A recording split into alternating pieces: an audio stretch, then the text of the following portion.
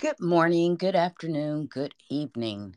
Welcome to Democracy First, our virtual town hall for diverse, civic minded people who gather Monday through Friday at 1:30 p.m. Eastern Time to discuss current events, legislation, civics, politics, and their effect on our democracy. A 2 century old work in progress shaped by we the people. We gather here to continue that work, making good trouble.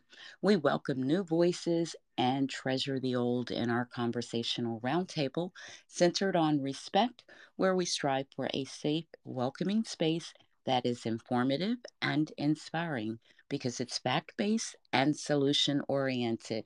We do honor a few rules of etiquette for our conversations here. We understand that we can agree to disagree without being disrespectful. We can attack arguments or ideas without attacking people. We raise our hands to speak and mute our mic when we're not. And this is for sound quality and also to allow speakers to do so without being interrupted. In other words, being respectful. A reminder it is a daytime recorded space, so please remember this with the personal information that you share and the language that you use. Otherwise, we ask that you not be shy and come on up and join us in conversation and help us get the conversation started. I'm trying to bring my co host up. And while I'm doing that, a reminder if this is your first time here to request to speak and join in the conversation, use the microphone icon over to your left. And once you're brought up to speaker, you're right to raise your hand, and it's the hand to the far right. Looks like that.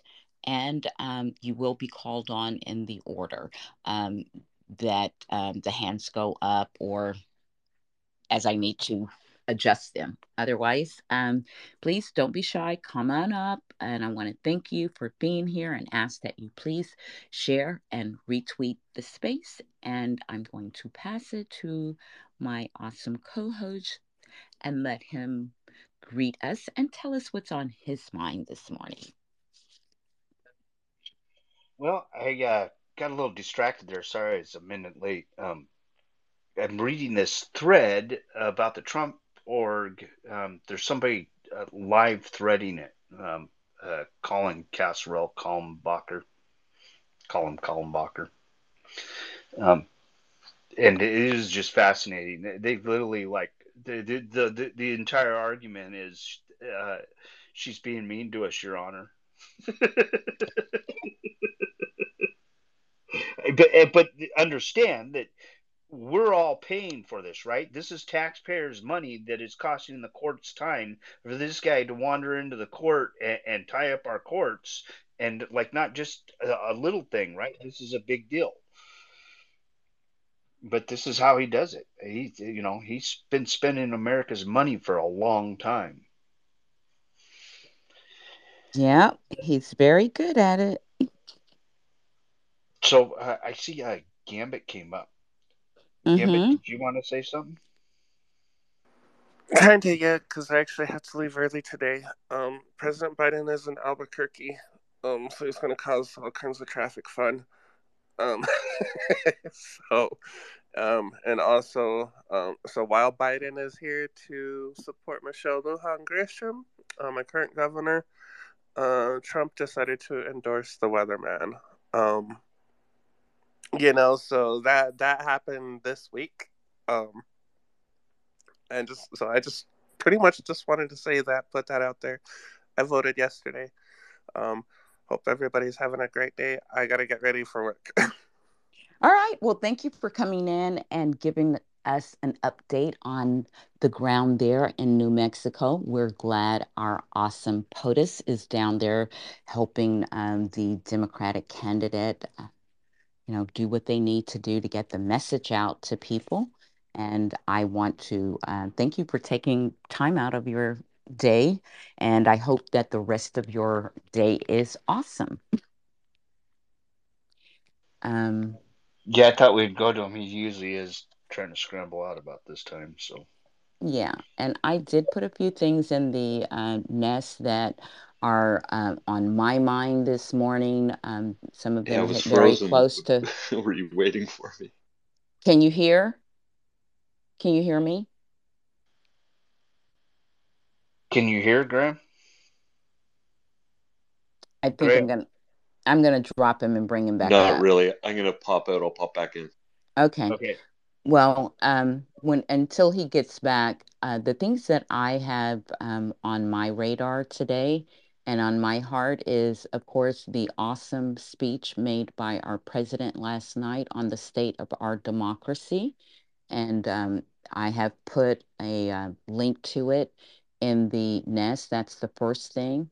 And then an article about the disaster that's happening here in our elections here in Tennessee as a result of the gerrymandering, the voter suppression that is being taken on has really created a lot of problems. And the election commissioner responsible for this is basically okay with just letting it ride and like we'll look at it after the midterms. And the Democrats here are going no, no, no, no, no. So they have called an emergency meeting which is scheduled to take place tomorrow.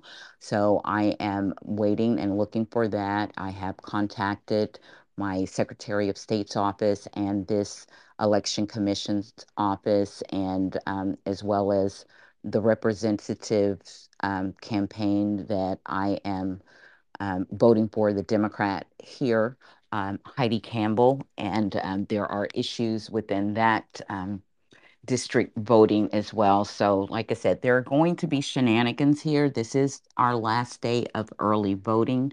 We have only had a 16% turnout in active registered voters. And even with that, the voter suppression and tampering suppression is very active. So, I wanted to let you guys know what was going on here in my state regarding that because I know it is something that's happening all over the country. And Dawn was gracious enough to send me an article from Americans for Tax Fairness regarding an analysis that has found that close to 500, it's 465 billionaires have pumped untold amounts of money in the um, $881 million into the Republican campaign, and it's comparing it to um, being 27 times more than what was contributed before Citizens United was decided. So, again, it is so important that we expand our Congress and we start to address not only voter rights, but this Disclosure Act and the transparency behind dark money. Because one of the candidates that's running here in the problematic precincts, it's like I am seeing ads when I do have it on my local stations galore for him. I'm seeing more for this candidate than I am for the governor's race. And he is not a wealthy man. He's not a millionaire. So it tells me that he is getting a lot of money funneled into his campaigns. And it's no coincidence that it happens to be one of the districts where the problem is. And this particular candidate was in when before the redistricting, it was largely a white rural area that was his. But with the redistricting, it forced him to because it was the intent was to dilute some of the Democratic base. So he had to campaign and engage with constituents in the African American community. And I don't think he fared so well. So, again, not surprising that they want to just um, throw this under the rug and forget about it. But anyway, Graham has come back up, so I'm going to give him an opportunity to chime in. And I would love for people to tell me what you thought about the president's speech. Um, and do you think it hit the right tone? Do you think he could have said more? Do you think the timing is just right? How do you feel about it? So, again, invite you up to join us in the conversation and share whatever else is on your mind today. Graham, go ahead. was 5 days. I was laughing because I popped my mega tweet up in the nest, and I went back and did a search on my timeline, and my first mega tweet was 175 days from the election. So that was 170 mega tweets ago. So it's been quite an interesting journey, and I'm excited.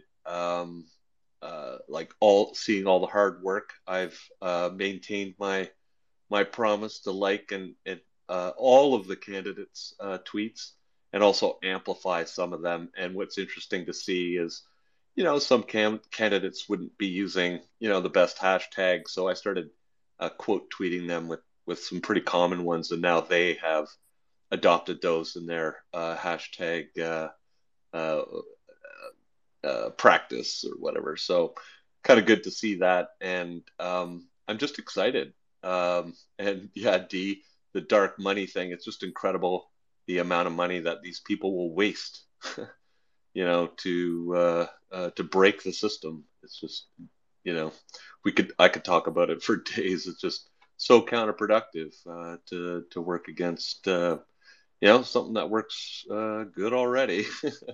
So disappointing to see the dark money, and that dark money is making it up here into Canada as well. So it's sad to see. I didn't watch Biden's speech, but I heard someone say it was quote unquote historic. So I am going to listen to that. I love listening to speeches and hearing people speak at certain times in history. So I'll definitely get that. But just wanted to share my optimism and positivity, if that's possible at this point. And I'm looking forward to election night, and I'm interested to witness some victories. That's what we've been working for. So I'll leave it there. Well, thank you so much. I have extended some invites to some folks, and I don't know, they may be busy working or whatever. I saw Gregory. I didn't recognize him at first as Abby, but I again, like I said, want to make sure that you guys know that this conversation that we come here to have every day is not about Eugene and I, but it's really about you guys, and it's for us as a community and a collective to come together and share.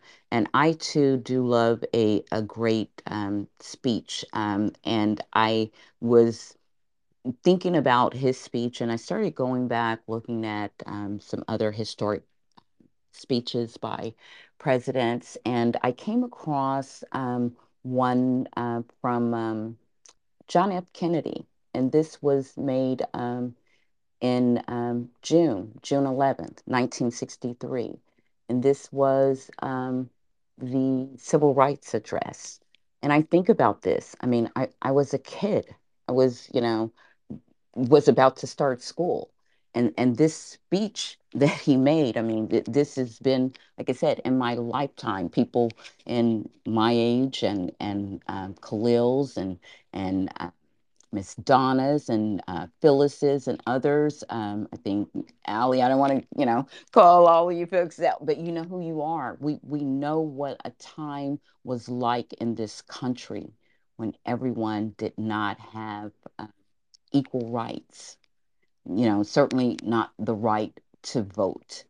And it's a shame that we're back here again, where we are fighting for rights that were already fought for and won. Legislation was put in place.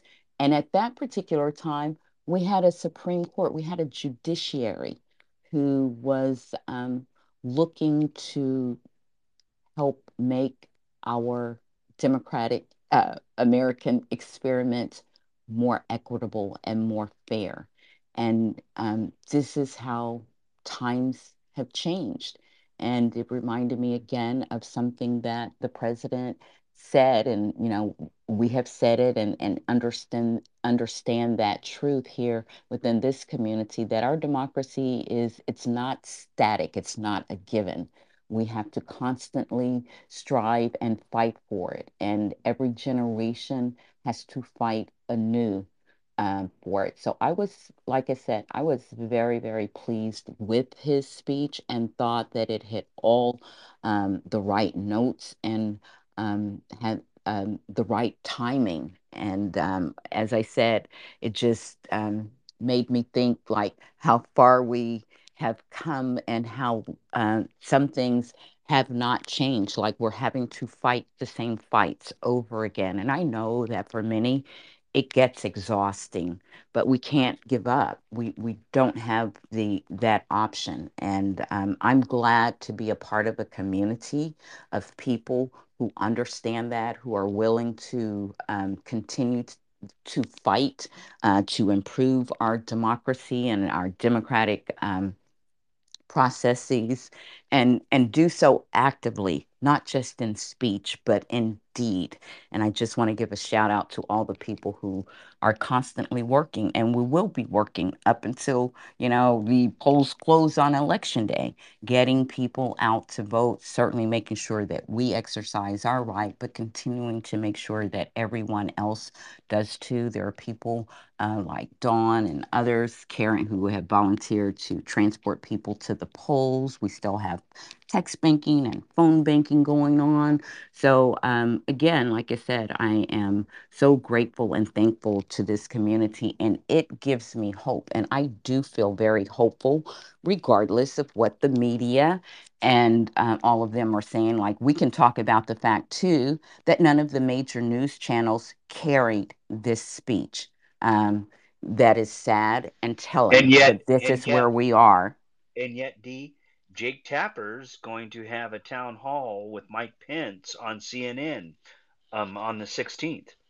The media is not our friend, and they are not doing their job as the fourth estate. And it is why I am so glad that we had someone in our community who wanted to drill down on that specific issue that we are experiencing that is very problematic to our democracy, and that's the fourth estate, how they're failing us. And Danny holds that space on Sunday with Dawn, and they will be hosting it this Sunday. And they have, issued a kind of collective challenge, if you will, to just help us continue to elevate these stories that the media doesn't. And I think they're going to come up later and talk to us and share about it. So I'm looking forward to that. And again, like I said, I'm just grateful for this community here who I know is full of informed and actively engaged citizens. And with that being said,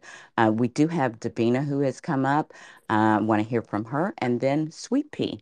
And again, invite any of you who are listening to not be shy whenever you have a moment in your day. I do realize that this is in the middle of a lot of people's workday. So again, I am honored, as is Eugene, that you take time out of your workday just to come and listen with us. And certainly when you take an opportunity to, come and share actively in the conversation, we are grateful and honored, and you're always welcome. So, with that being said, Davina and then Sweet Pea. Hey Dee, hey Jean, hey everyone. Thanks for being here today and for letting me speak. I'm heartened by the early voting trends, and I'm heartened because I had the privilege yesterday of seeing Vice President Kamala Harris speak, and Mayor Wu of Boston, and and Senator Ayanna Pressley, and some amazing women, and Vice President Harris spoke so clearly to the stakes for this election, and not just within the United States, but globally, because despots and tyrants around the world are emboldened if democracy falters in the United States, and then they have less of an example that their citizens might look to for inspiration or courage to a working democracy. So the stakes are high, and I phone banked a little myself the other day. I overcame my fear of not participating. My fear of participating, just because I can legally help with phone banking. I just can't donate money or buy any merchandise or pins or anything like that as someone who's a resident of the United States, but not no voting rights for myself, and I can still do my broadcasts, which I do, and I want to try and think of TikToks to do that will be funny. I was practicing with a wig on to popular music the other day, rewriting the lyrics to popular music to try and find arguments for young people to vote, because I know there are a lot of young people who intend to vote on election day, and I'm waiting for that. And knock on wood, the Gen Z turnout that we're hoping for happens, because Dems have got a good lead. Like is it close to 3 million more votes currently for Democratic candidates than for Republican candidates so far? But that's also because Donald Trump deterred Republicans from voting early, so they don't have the same weeks and weeks period they used to have for getting their votes in, because he persuaded them, so many of them, that that was a pathway to cheating and to contribute to instability of elections, or lack of integrity, when the opposite is true. There's so many safeguards in place, and I know this because I definitely can't vote. There would be so many obstacles for me if I tried to commit voter fraud. I wouldn't risk the jail sentence. I wouldn't risk any of the obstacles of having to have a valid license that says I have the capacity to vote. Anyway, I just wanted to say there's a lot of safeguards for election integrity, which I respect, and it's interesting that Republicans used to be able to get out all their elderly voters over a period of weeks, and now they can't do that. So I'm still helping people spread the word about Republicans coming for Social Security and Medicaid, because the media is not helping us get out that message. If it was Democrats coming for such a key public good, if it was Democrats whose fringe actor had committed assault on a spouse of the Speaker of the House, we would be front page news. If it was a Democratic former president who had stolen government documents and then defied subpoenas, made all kinds of mutually contradictory claims about having classified documents without a process, or to be entitled to retain top secret documents even out of office, then that news would be dominating the headlines. So yes, the media is not our friend, but I will celebrate and amplify anytime they do the right thing, and anytime they do put out a message that's fair, and I will take that reporting and try to share it with others. I'm trying to share this story because I think sometimes stories do a lot to cut through the entrenched propaganda. And there's one story from a woman in Texas who was 18 months pregnant, who went for a walk and began to miscarry, but doctors couldn't treat her until she was closer to death, potentially impacting her ability to have a child in the future. And she and her husband both spoke on camera for Beto's campaign to say they shouldn't have been in that position. And the catchphrase I get from that is the doctors should have the ability to choose to treat you. It's not just women's choice that's being impacted. It's the ability of your doctor to choose how best to save your life, to choose how best to treat the medical conditions you present with, and not somebody's fabricated idea of how to best center the needs of a zygote over the needs of a flesh and blood sentient girl or woman. We need doctors to be able to choose to treat us in the way they think best. So yeah, I'm going to go back to doing my work. But thank you for letting me share my thoughts. If anybody wants me to send them that a clip to that Beto ad, which I think would have a lot of potency, because Republicans have promised to introduce a 15-week federal abortion ban. So we won't be safe in blue states if we're miscarrying at 18 weeks, just like that woman. If we have the ability to empathize with her situation and the situation of her husband, believing that he would lose his spouse because the doctors were having to wait till her life was having to gamble with her life because their choice was constrained by Republican legislation in Texas. So anybody wants me to send them that video, I have the link at my fingertips and we'll pass it on. Or if you want me to put it into the Jumbotron D, I will. It's anecdotal, it's not data, but it's the kind of anecdote that cuts through the BS about women just needing to be more responsible and not have sex. It cuts through the slut shaming that they are counting on to build support for severe abortion legislation restrictions, and instead centers the true story of a woman, and is, you can extrapolate from that and say there will be more women. There will be thousands of women in that position who miscarry, who are at risk of sepsis, whose bodies will turn on them if they cannot obtain the medical care they need, which is a termination of a non-viable pregnancy, even a much wanted pregnancy. Ca- Yeah, yeah, sorry.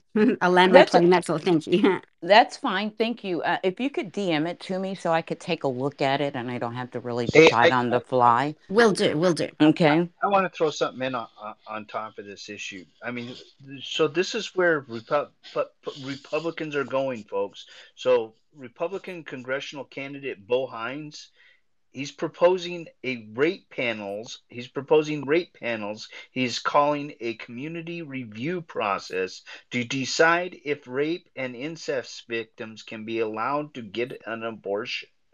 This is where they're at. This is where they want to go. Yeah, I That's their heard that, and solution. it's sickening, and this is so handmaiden tale like. And if people don't realize that this is what these people think and how they would like to operate and control not only the powers of government, but the autonomy of women's body, they need to think again. These people have If you shown think you're going us. to drag my daughter in front of a panel and humiliate her for something that she had no control, are you freaking kidding me? I mean, that's like adding, that's like insult to injury. Like, you harm somebody and then you come in and you harm them again. I mean, well, this is the thing that we have talked about. And as more stories and things start to surface in real life stories, because this is affecting people's lives in real time, um, the backlash will be felt. I feel like they're going to feel some of it now, but until it is reversed, they will continue to feel it because people will speak out. Women, especially, and those who want to help protect them. But I want to go next to Sweet Pea, and then I'm bringing Maze up. And then I wanted to share another speech that I came across that I thought was pretty great, and the timing kind of significant for us now. So, with that, Sweet Pea and then Maze, thank you guys for coming up. So happy to have you here today. What's on your mind? Well, thank you, Dee, and good afternoon, everybody. Um, if you remember yesterday, I was talking about the process of voting here in Virginia. Just came across this story this morning. Dee, I sent that to you through a DM.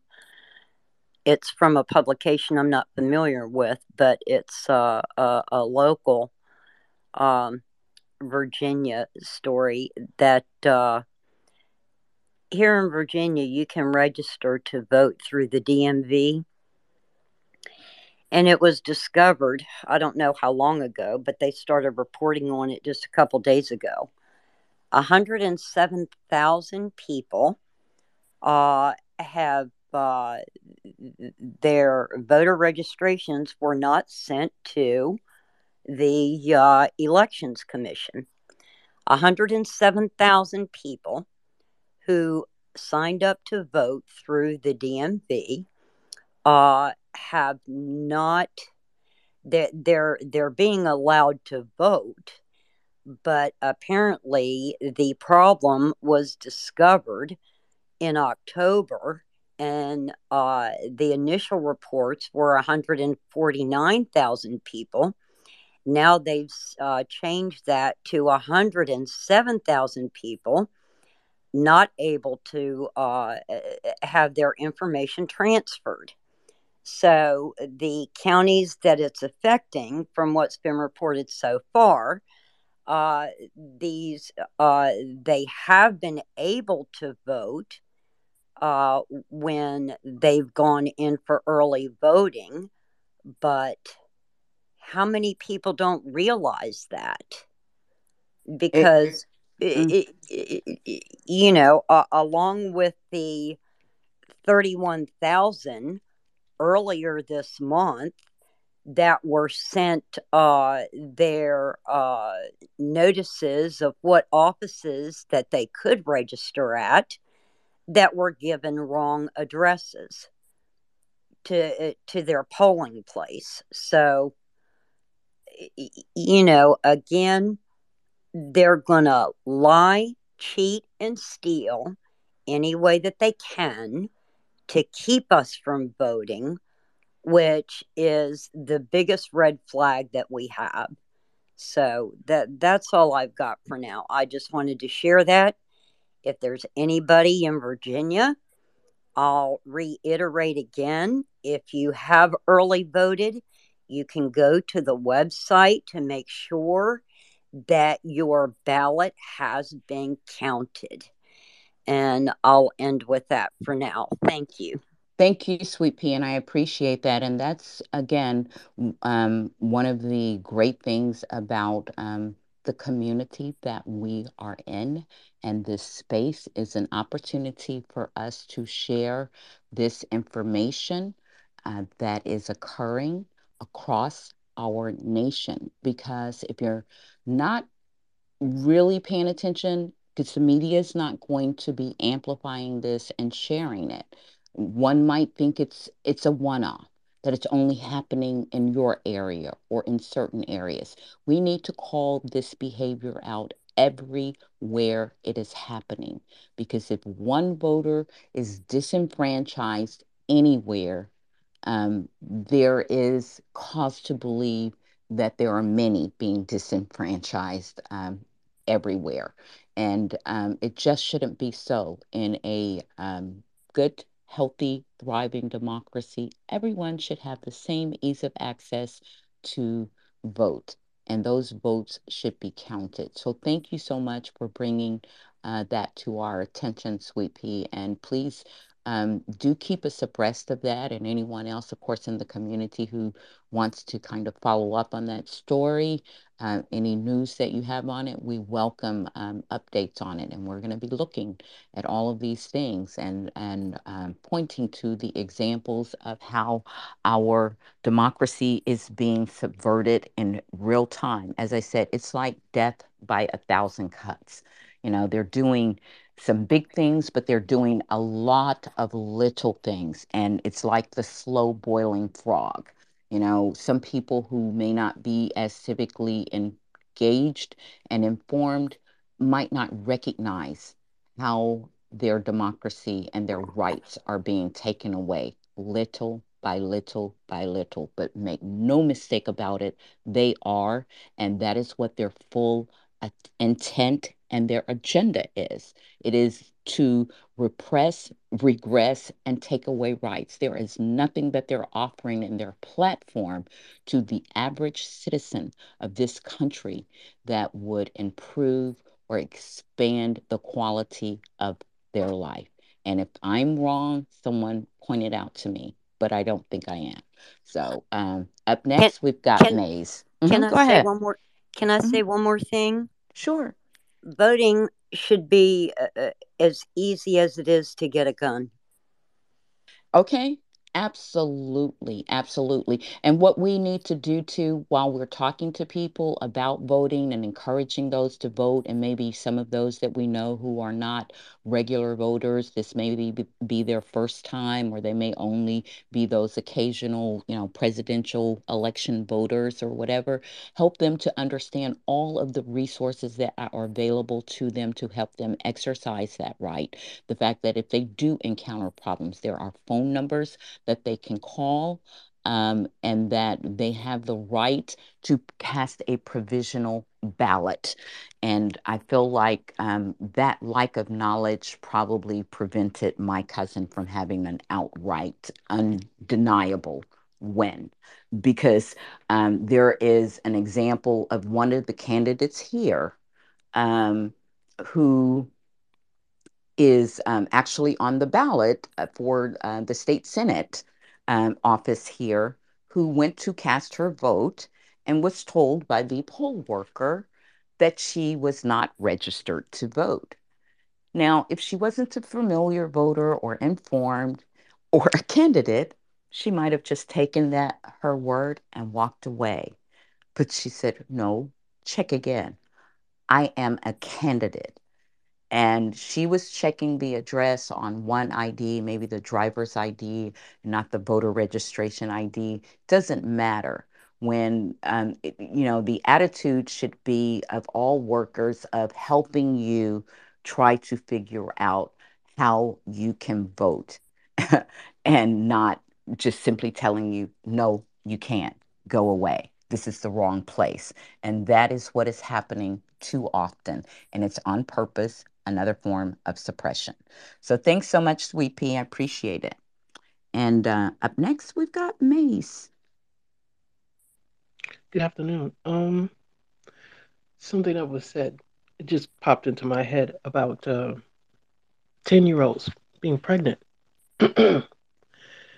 They're comfortable with that. They're comfortable with a 10-year-old being pregnant, having to go through that from hellish beginning to the end. So my thing is this: if they're so willing to automatically make these 10-year-old girls parents, mothers, how come they're not automatically able to vote?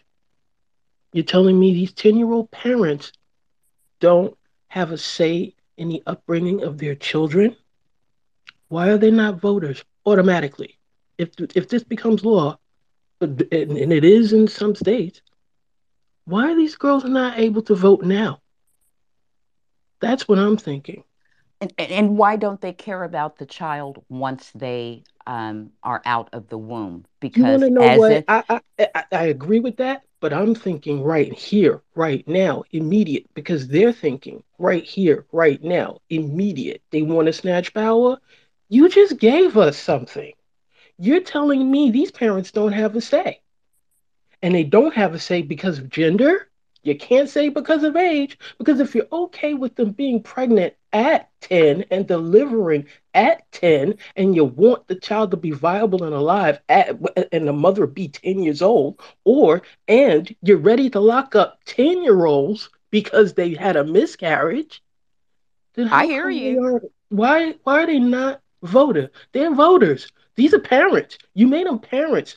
They went through what they went through, and now they're pregnant, and you're telling them they can't get away from that. So then you can't. They shouldn't be able to get away from the fact that these are parents. That in the United States, every parent has a right to dictate and have a say over the upbringing and the rearing of their child.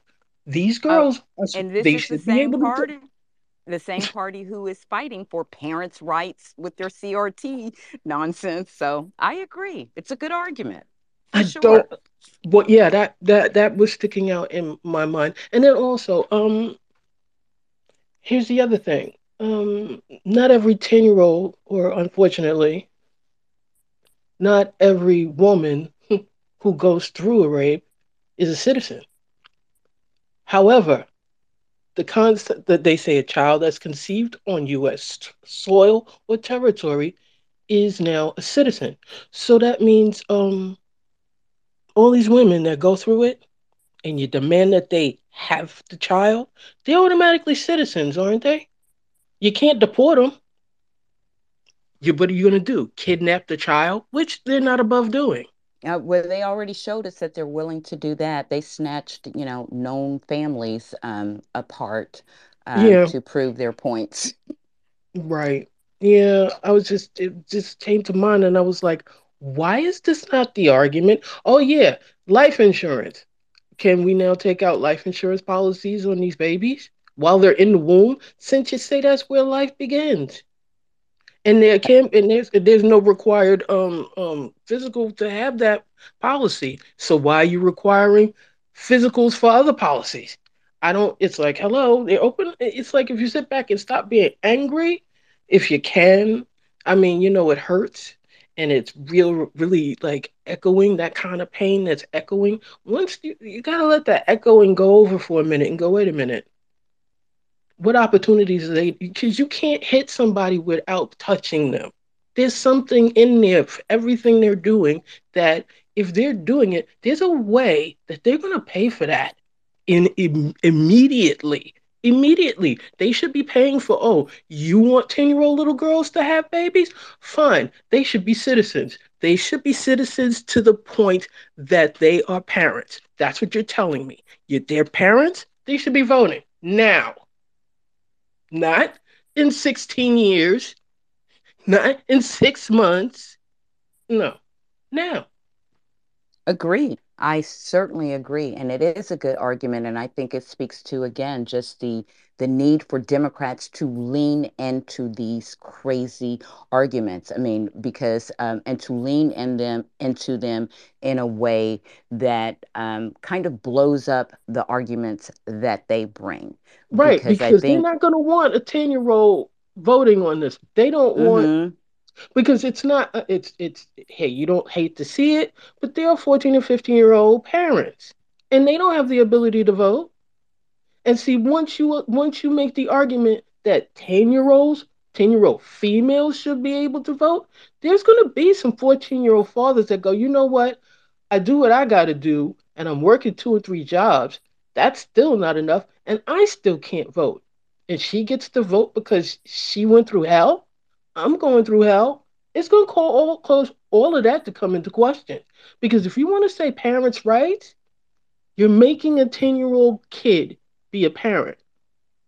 There you go. You can't even tax that 10-year-old child. But you know what? That 10-year-old child, they'll be able to vote. They should be able to. You're forcing them to be parents. I was just going to offer that. I was just thinking about that. I'm going to land my plane with that. well, thank you so much. And thank you for the passion that you brought to that. And I think it is definitely a very well reasoned stance for Dems to take, considering that they're willing to push the fact that 10-year-olds should be forced to do this. You're absolutely right. And I think it was a great, you know, idea for you to bring forth to the conversation. And I hope that more Democrats and us as citizens, when we're talking about these issues, lean into them in this manner. Because what they're doing is nonsense, and you have okay, if this is the road you want to go down, let's go all the way, and push it. Because generally, what has happened with a lot of their stuff, they keep they are now the dog that caught the car, and so let them see everything that's in the car, all that it holds, because a lot of this stuff is just ideology that they've pushed around, and now it is actually becoming law, and there are a lot of unintended consequences that's coming with them, and they need to feel all of the worst ones. So thank you so much. I'm so happy you came up and spoke today and shared with us. So next, we've got Mark, who hasn't spoken yet, and then Graham. And again, I want to extend the invite to anyone else who is listening in the gallery. Thank you for being here. And know that you are welcome to join in the conversation, either on a topic that we're currently discussing or a new one that you would like to bring. So, Mark, we're going to hear from you next, and then Graham. Oh, me, Mark? Because I know there's another Mark. Yeah, you, Mark with the C. Oh, well, couple quick topics. Couple quick topics. So we already know that. Right to the point. I'm not. There's a couple quick ones. We already know that the Trump administration was targeting Clarence Thomas to do his dirty work, and the nexus is the connections. The connections are coming together between Jenny, Clarence, and the Trump organization. Now, I think that depending on what happens in these midterms, you might see an impeachment of Clarence Thomas. You could very well see it because of his inability to disassociate himself from his wife, and also to recuse himself from these issues that come up because of his wife's political ambitions.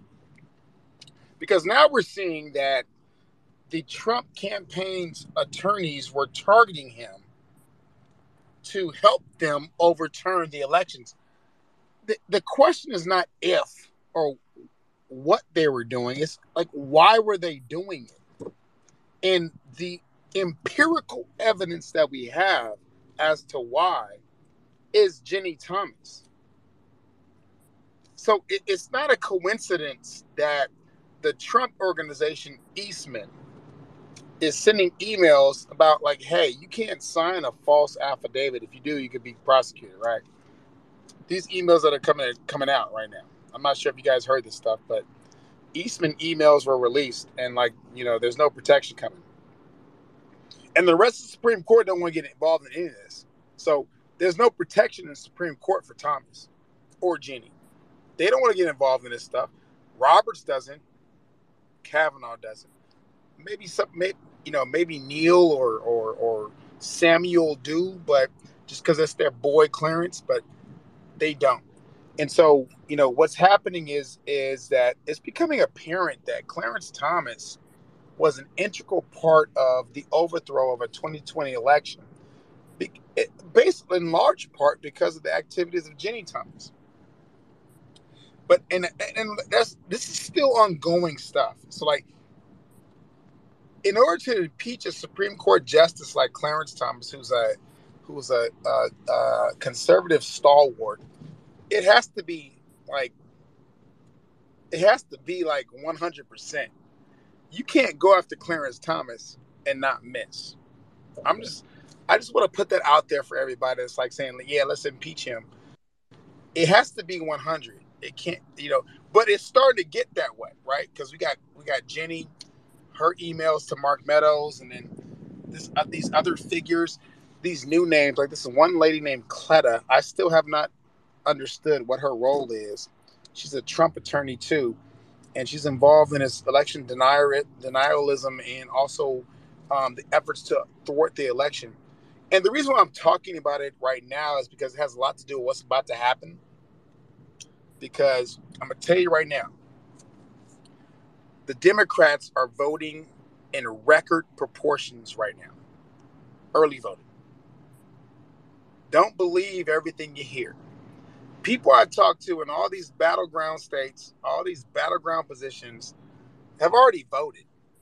Lots of people have already voted. They're voting, and they're going to vote this week before tomorrow, before even Tuesday happens. I think tomorrow's the last day to vote earlier, I think, for most people. But people are already voting. I already voted in Louisiana. I voted like a couple days ago. People are voting, and the numbers look good for the Democrats. Now, I'm not prognosticating any result.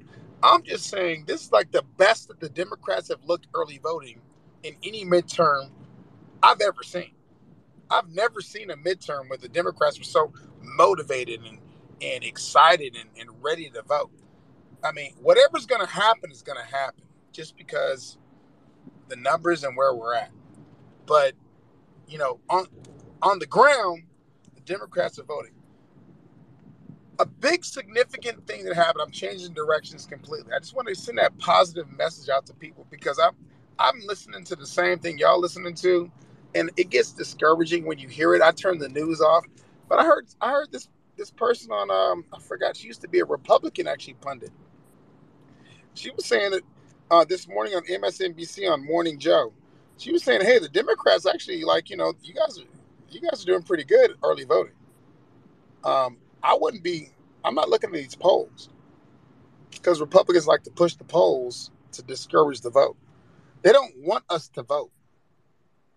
Again, I mean, I'm not meaning to like get off track again because I'm just a legal guy, but I'm just saying the messaging, the propaganda, the Nazi propaganda is we don't want y'all to vote. So we want to discourage you. And when you hear that like things are not going, or it like when I see that Mark Kelly is like, not doing as well as I thought he was doing in Arizona, even though I'm not even in Arizona, it does discourage me. I'm like, oh my God, oh my God, like, right, what's going on? What's going on? When I hear like Fetterman, when I hear Warnock, when I hear all these things, it doesn't discourage me, per se, but it like makes me feel bad. Like, I'm like, oh my God. Now I'm not gonna not vote because of that, but there are some people that would. Like, well, we're gonna lose anyway, so why vote? The one update that I wanted to talk about though is, um, man, the craziness that happened last night.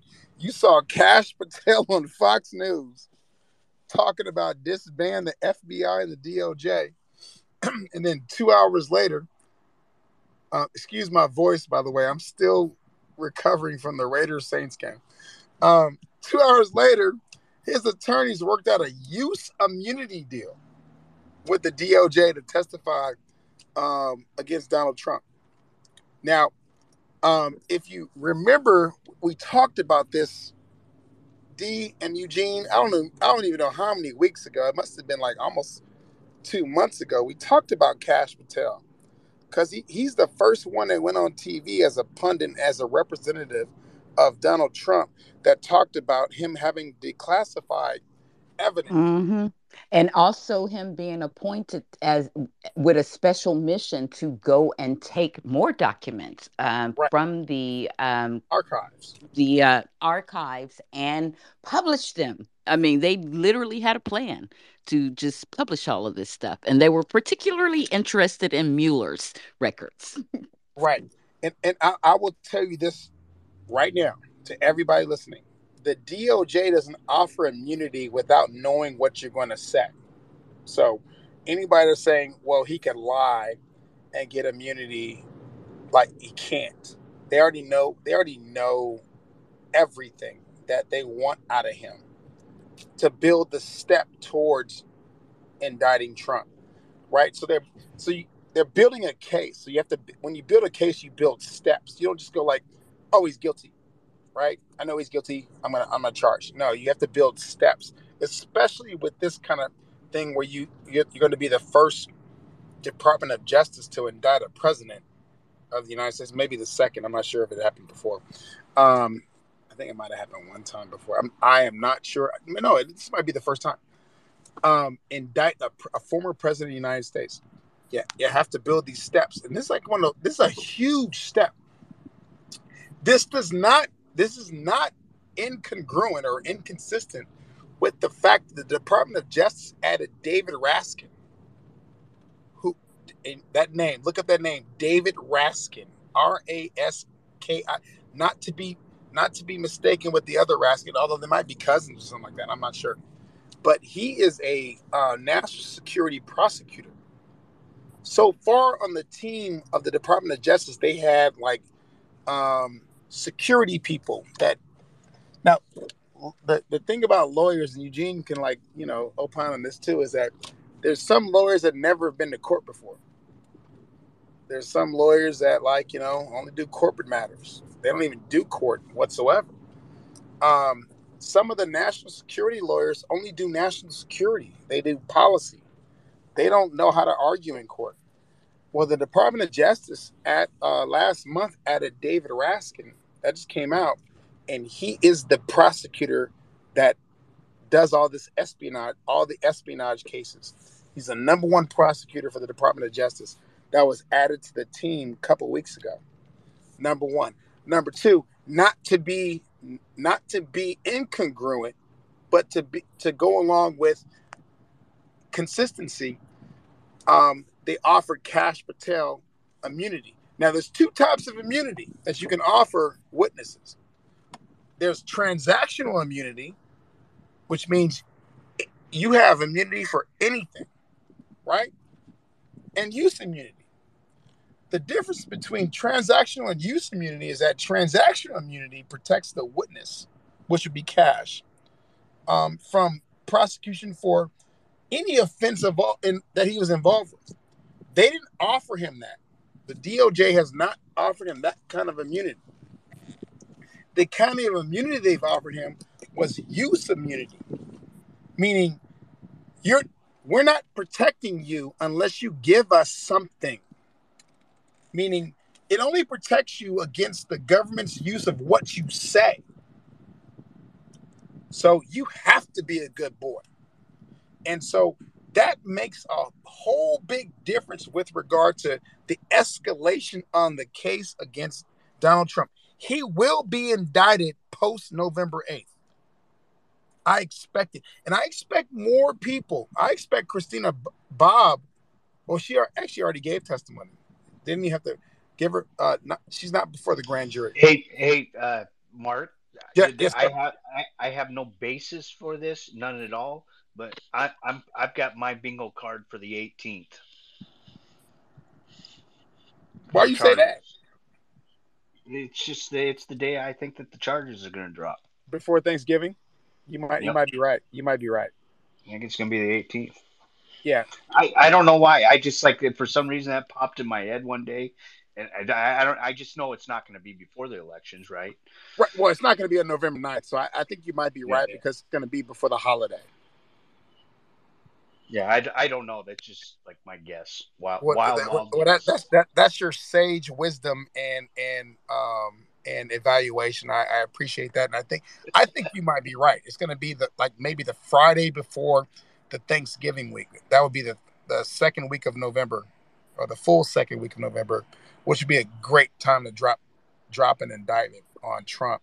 Um, but you're right about that, and so that's all I wanted to say today. I mean, I just wanted to say those things. That's the legal update. Everything else is kind of like going on. We're in this like little filing cycle. The one thing I wanted to talk about is Lindsey Graham does, although he does have to. Um, Somebody brought this up to me in a DM, and I wanted to talk about it a little bit with everybody else. Bring it to everybody's attention. The Supreme Court said Lindsey Graham has to testify. The lower courts have said, like, hey, you got to testify about these things outside of that debate clause that the Senate has. But a lot of people have pointed out to the strategy that Lindsey Graham's attorneys are going to use. That they're going to appeal every question that is asked of them and say that's a part of speech and debate. The problem that Lindsey, that's his recourse. He can take every single question to the Supreme Court, which is a delay tactic, of course. The problem with that is that the judge that would be overseeing this can hold him in contempt and keep him in jail pending appeal.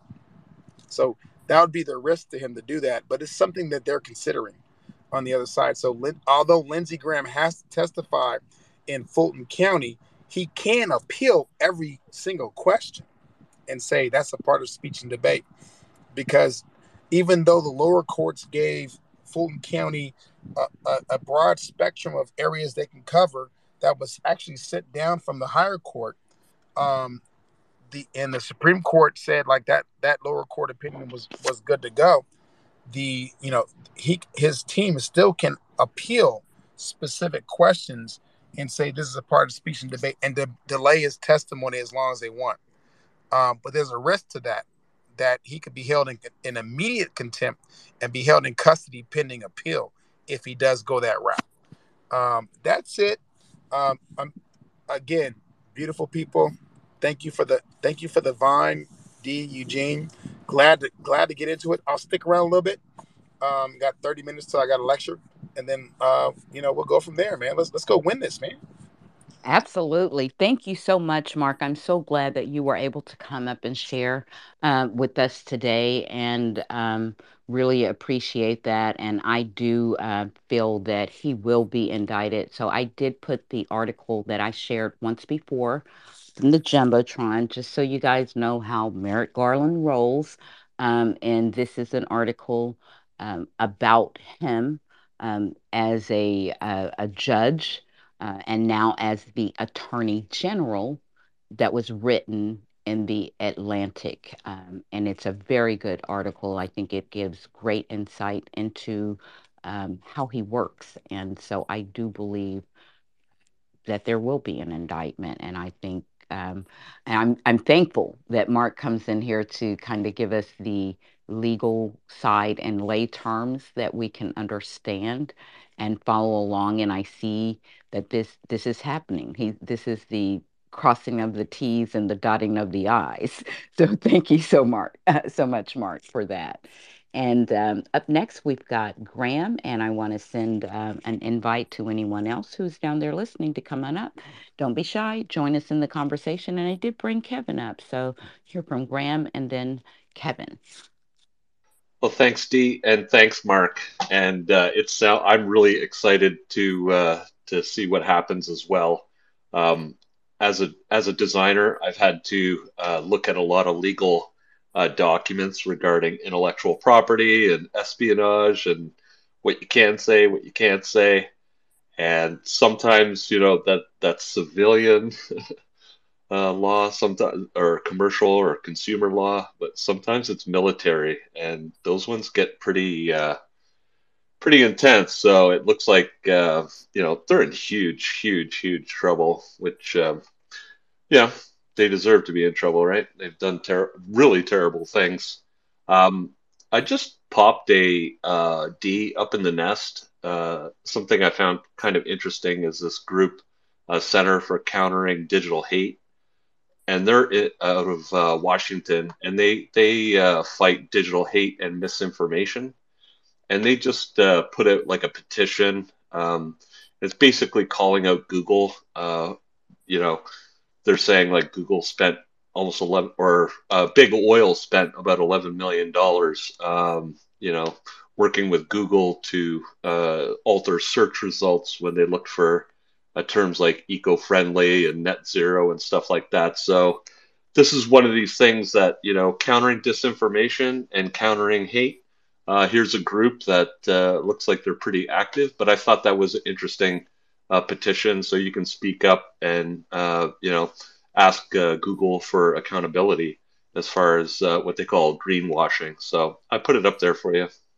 Thank you, Graham. I appreciate that. And any tools that we can have at our disposal to help us fight disinformation, hate speech, certainly in our grassroots efforts just to improve the state of our democracy is always welcomed and helpful. So thank you for that. We do have a few new speakers who have come up to join us. I want to thank you for doing that. So we have Kevin and then Bernadette. And we'll go with Kevin and then Bernadette. And again, come on up, join us, guys. Thank you for being here. Kevin, you have the floor. Dee, you can let Bernadette go because I'm stuck on the call right now. Okay, sure. Bernadette, how are you today, my dear? Oh, hi, Dee. I'm good. I'm good. I'm wonderful. I mean, regardless what we're going through, our purpose is going through. I think we're going to do this. Even though I was kind of funny, feeling because the canvassing kind of gets you down sometimes, but then it'll lift you up. Um, I'm in this mode now. Like I was telling my mother, I talk to her every day and we get in deep conversations and I tell her about the people in these groups, these spaces that I've come to just, actually love because how you all make me feel and just make me get out and do something outside of the box. And I appreciate you all for that. I've been real busy with the canvassing because, I even get it in between, like just before I have to take my middle son to work. I'll do that during a weekday because it's crunch time. And I get real aggravated at times because that one particular son, he will be like, well, Mom, you're rushing me. I'm like, so what? It's not about you. It's about democracy. Democracy is going to be there later. I said, no, it won't. I have this is what I need to do. And if I don't do it, then I feel like I'm lost. And I'm tired of worrying. And I appreciate Mark for giving that, the intel, whatever. I believe what Eugene says. I hope he's right because I'm figuring like, yeah, real soon it's just gonna come down, and we're just gonna be like, see, there you go. But looking at this state as I've been canvassing, I've got a lot of mixed feelings and things, and I've had too many long conversations. I had to start cutting them down because I'm like, oh, wait. I just spent 20 minutes with you, and I don't think I'm getting anywhere. And I get that F you attitude, and I have to walk away. And, but believe it or not, I think I've done more good with some of the people because I get them out there. I even taken some people. I said, what day would you want? Because I'll get a roll. I've done 3 people at one time in my little car. And I said, oh, thank you. That's all I can say. People can be changed. And I do think it's a lot of us out there. I live in a red state, but I'm in a blue area. But there's a lot of iffies going on in certain, sectors that I've been around. That's all we have to keep doing is doing the work. But I know it's even if when we do, we may not win them all, but we're still gonna build on our majority, and we're just not gonna give in. And I appreciate you all. There's so many names up in here, and thank you for being back, Khalil. I kind of missed you. Are you down there, Mr. Khalil? He is down there. I'm gonna Yeah, send he's him an probably invite. I know sometimes he's busy working and he kind of comes in on the end of his workday or whatever. But I'm so anxious to hear from him, and I am so sorry that I had to kind of end early on Tuesday and Wednesday. But yeah, we all have the in real life stuff that we deal yeah. with. Yeah, yeah, and I know. I mean, and I understood because I do a lot of juggling and things. But don't think just because I don't speak sometimes, I'm listening all the time, and I get energized and I feel hopeful behind everyone that speaks in here.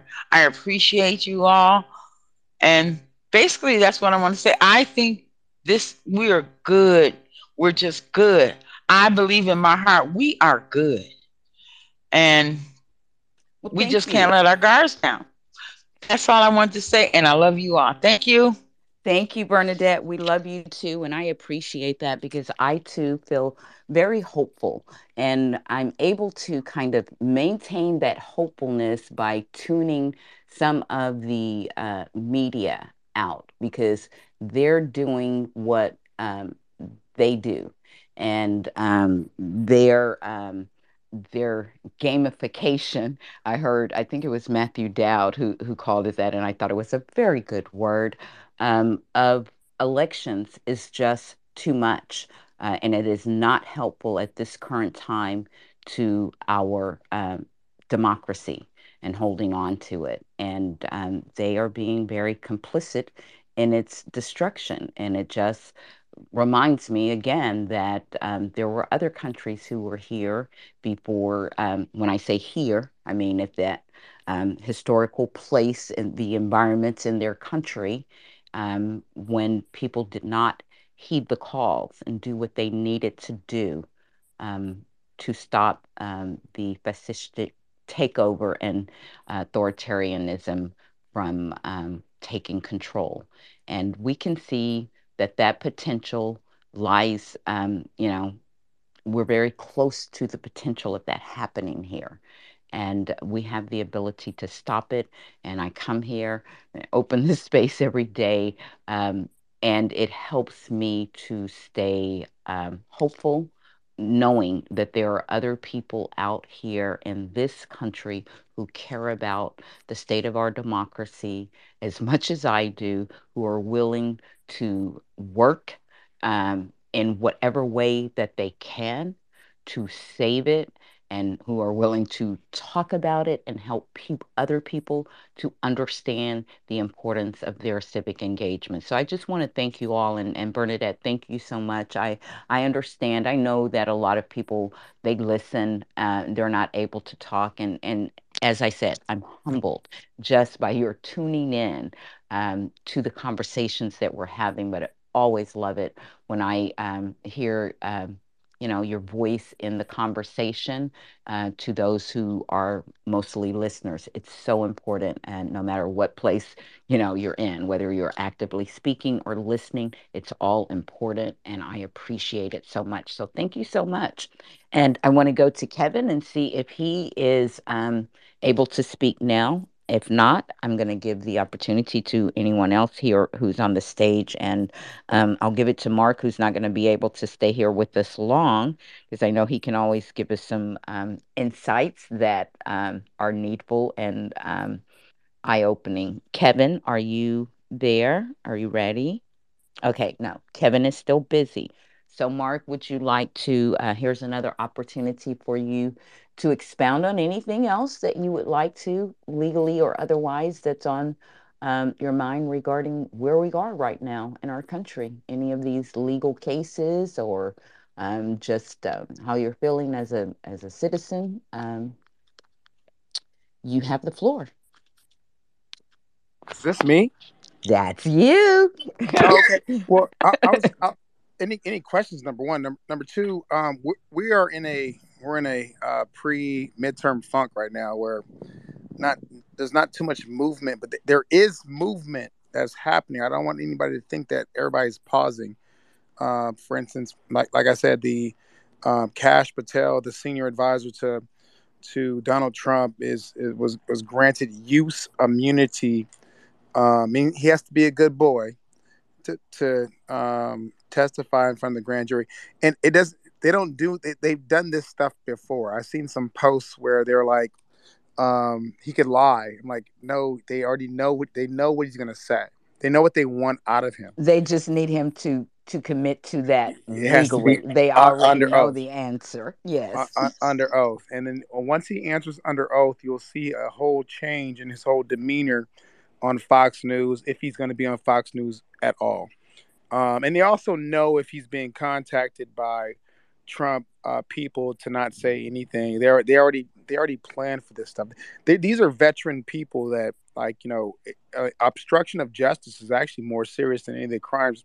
Well, it's similarly serious of any of the crimes that Trump, for right now, could be culpable for with regard to those documents. He's not getting out of that. Doesn't matter what happens in these midterms. He's not getting out of that as long as the president of the United States is president. And then we have a Democratic president. He's going to be indicted for that, and he's going to be prosecuted for that. The one significant thing about David Raskin is that he's actually prosecuting a case right now with an FBI agent that took some top secret documents home. Actually, I think she took like a couple documents home. I forgot her name. Excuse me. I don't know the name, but it's actually a case right now, and I remember that case. Yes. she's gonna do some significant time. She's gonna do a couple years in jail.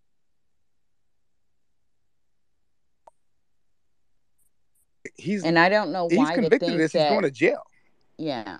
and he can't. I mean, he can't run for president and pardon himself.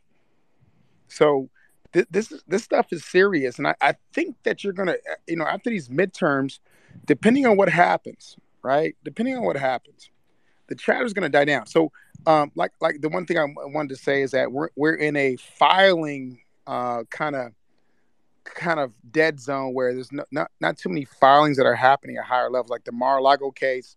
The week after, actually next week, Donald Trump's people have to respond to um, the the Department of Justice's opening brief with regard to stay everything that loose cannon even ordered. So that case is going to go away rather quickly, and I think that there's a reckoning in the Supreme Court right now. And even Clarence Thomas feels it. If it doesn't involve stuff like that's, like I told you all before, substantive due process, he better stay the hell out of it. As you can tell, he's like, he's not getting in the way of Lindsey Graham testifying, because he himself is in trouble, and he and his wife, especially his wife, is skirting on obstruction of justice right now. So I don't. There's not going to be too many There's not going to be too many things that the Supreme Court does to give Donald Trump anything. A lot depends on our midterms, man.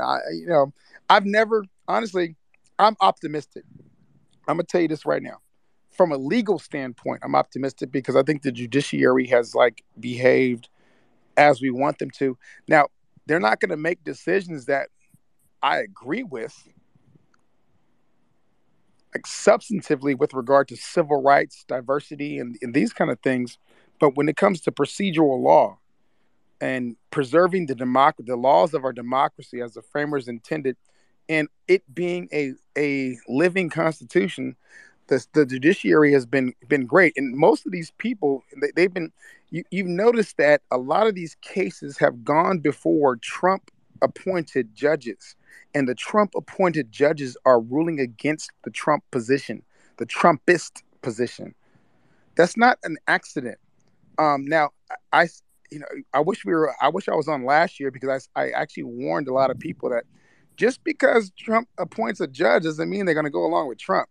He's appointing a lot of rule of law people. A lot of these conservative judges, they might be Federalist Society, but they're not Federalist Society activists, meaning they're going to go rule of law. Now, when it comes to things we care about, like right to privacy, abortion, and things of that nature, you'd expect them to vote and rule on the conservative side. But when it comes to rule of law and procedural due process and the way things are supposed to be done, a lot of these judges, like Judge Deary up in New York, he's a conservative judge too. I Judge Ken is not invited to his cocktail party. He doesn't want to have anything to do with her. He thinks it's disgusting what she's done with the law. And through his filings, you can actually tell the tenor of like what he's like looking at it. And everybody's friends with Judge Deary. Nobody's friends with Judge Cannon. The old school people, the OGs, right? The conservative OGs. They're like, man, this what does she do, right? So Yeah, we explain that maybe a little clearer to people. Judges are a class unto themselves, and they all know each other, yeah, right? they're Like they yeah, all know each other. they're really good friends. They're like they're really tight. They hang out with each other. They know each other's children. They know each other's the birthdays of wives, grandchildren. They know who's in school. Oftentimes, judges' grandchildren clerk with other judges. They're really a tight knit community, even if they oppose each other.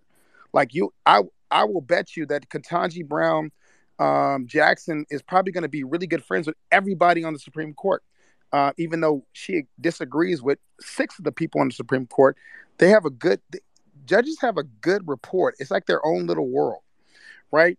And so when you mess with a judge, like when a new judge like Cannon, who was like kind of, everybody knows how you were appointed, right? It's kind of like how you were appointed. You were like a last minute appointee.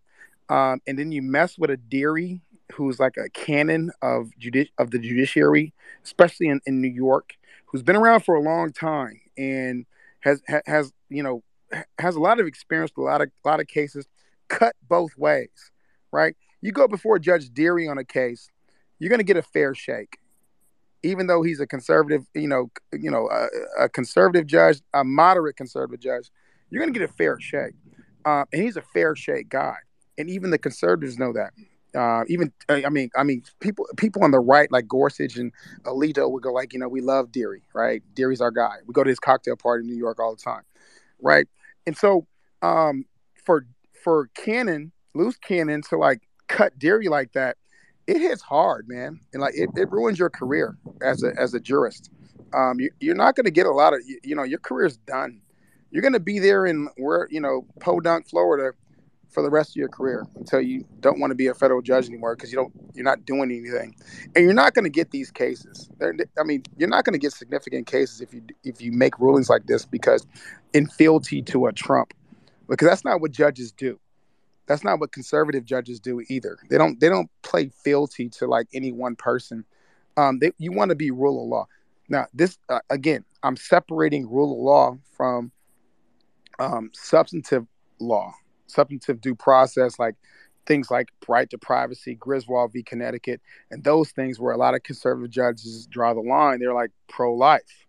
So I'm not talking about those kind of cases, But when you have cases where the law is clear and it's procedural, and you have a judge that doesn't follow procedure because they want to, appease some dude that's like wants to be a dictator, a lot of these conservative judges are like, nah. That's why you saw a lot of Trump appointed attorneys just dismiss these election cases outright. They're like, this is not right. You didn't appoint me for this, homeboy.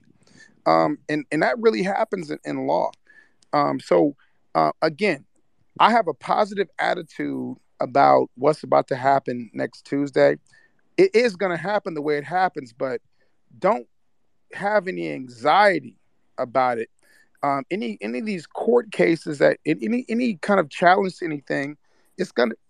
I'm confident that the judiciary is gonna make good rulings that are gonna benefit the rulings. As a matter of fact, when it comes to the judiciary, the rulings that they make on voting rights cases assume they have to presume it's in the best interest of the voter to overturn a vote, to make a vote not count. They have to go by, we want the vote to count. They have to presume that we want the vote to count, because that's what the framers wanted. That's what the whole electoral act was for, is that we want everybody's vote to count. So I'm not worried from a legal standpoint. Mark Elias is doing the Lord's work, I think, with regard to how they're challenging and making sure that everybody that has access to vote can vote, and that's all we want. That's all we want. And I don't, I've almost turned off the news because I don't want to listen to polls anymore.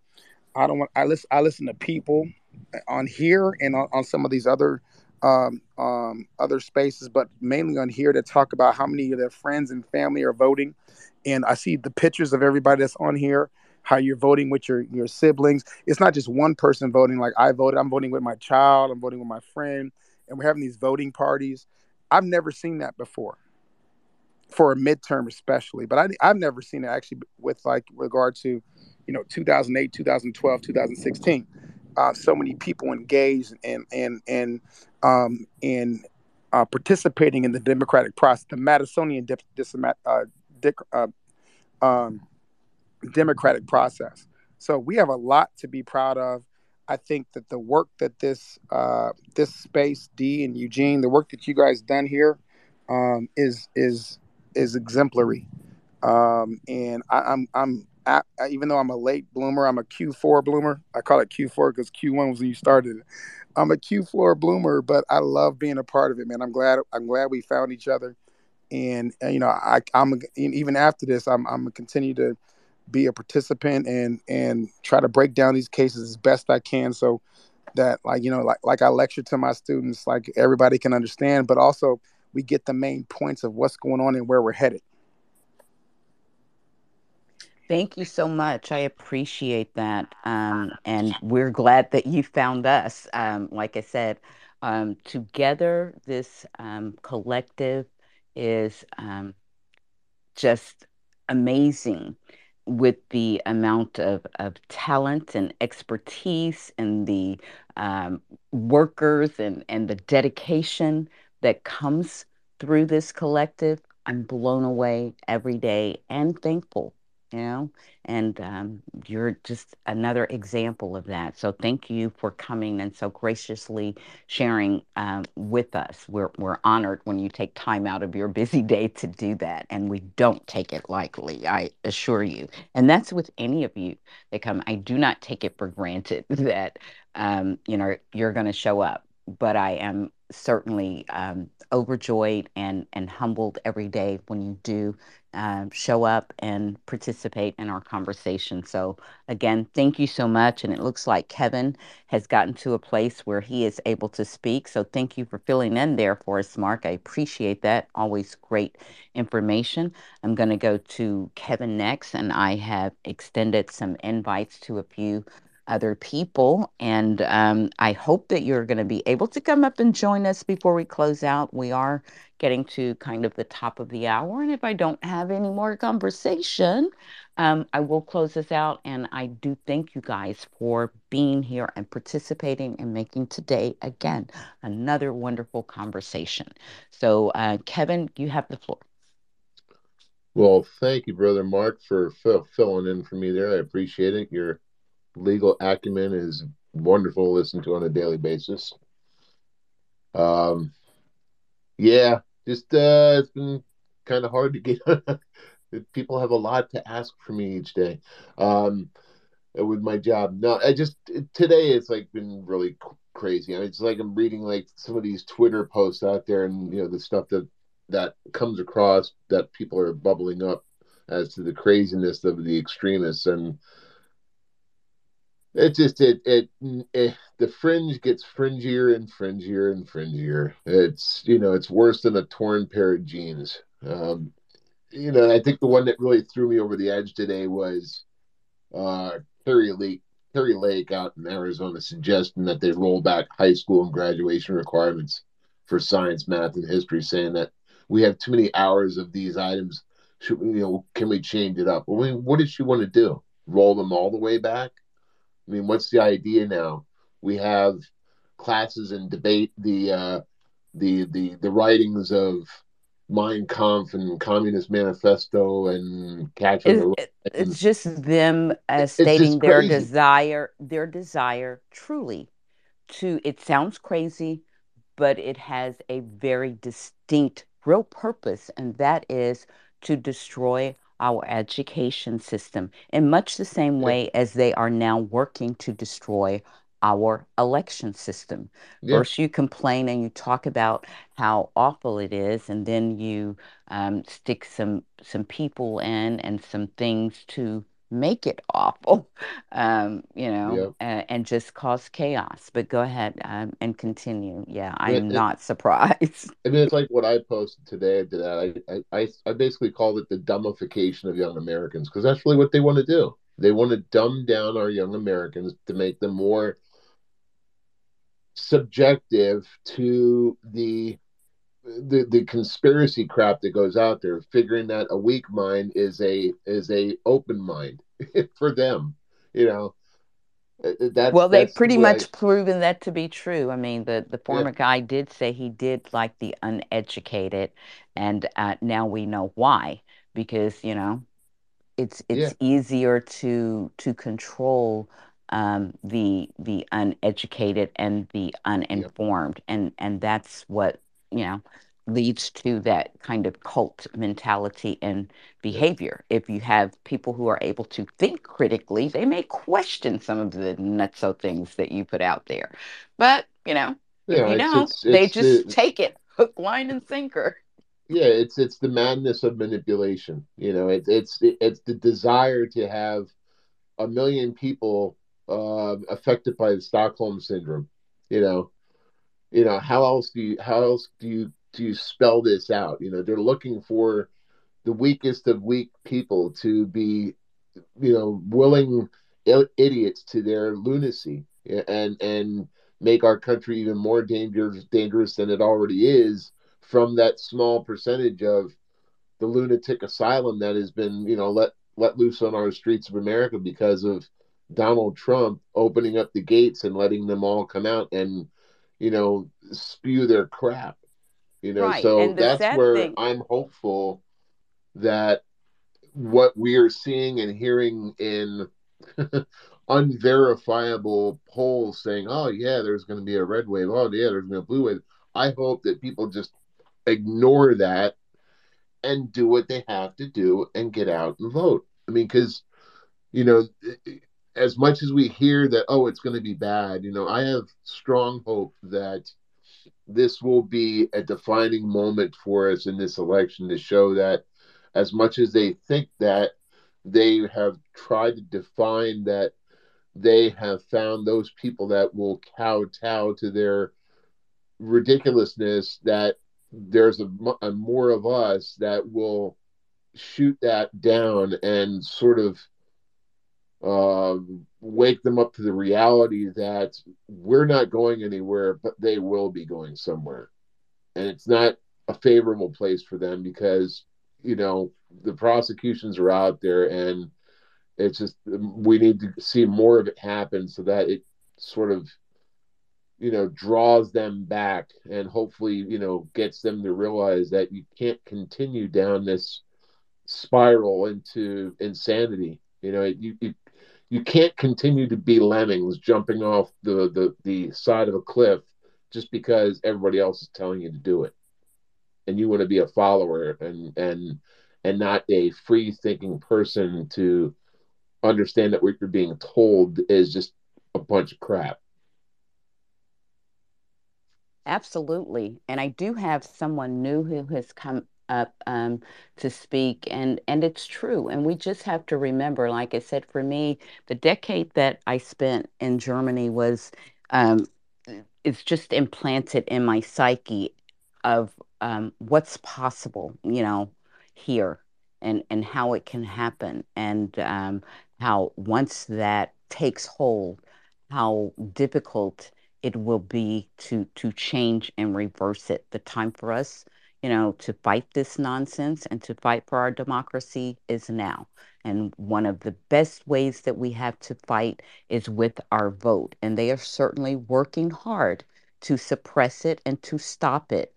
But at this point, we still have that right. We need to do everything possible to exercise it and to prevent other people's voices who truly do have the right to vote from being silenced and suppressed. So, again, my hat's off to all of the people here in this space who recognize that and who fight and who are as committed as I am, who understand the danger and who are committed to preventing it. I want to go to Nevin next, who has come up, and then Graham. Hi, everyone. I hope everybody is doing okay today. Um, I'm sorry, my speech is not quite back where it should be yet, but I just wanted to circle back to what you were saying, Dee, about our our education system and how they go about breaking down our systems and then pointing at them to say they're broken. And for our education system, that has been in process for 50 years. Um, when they implemented policies of No Child Left Behind, and that led to Common Core curriculums across the country.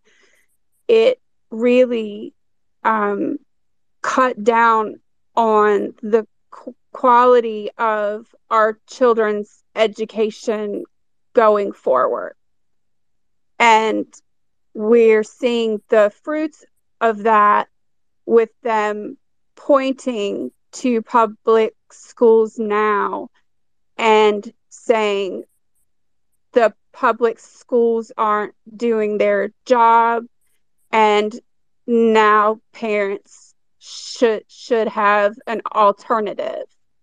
So I definitely think that that's one of those things we're going to have to address pretty hardcore after these elections are over, because that is the heart of the next generation being able to recognize a deviation toward autocracy with the type of knowledge and critical thinking skills that have been subtracted from our curriculum. They the dumb are always, well, I don't want to say dumb, but the ignorant are always easier to manipulate and to lie to than the educated. And they have done a very good job in their systematic destruction of our public education system. And I think that has to be one of our top priorities moving forward, not just at the federal level, but at the state level as well, so that we can arm the next generation with the tools they need to do the work that we're doing now.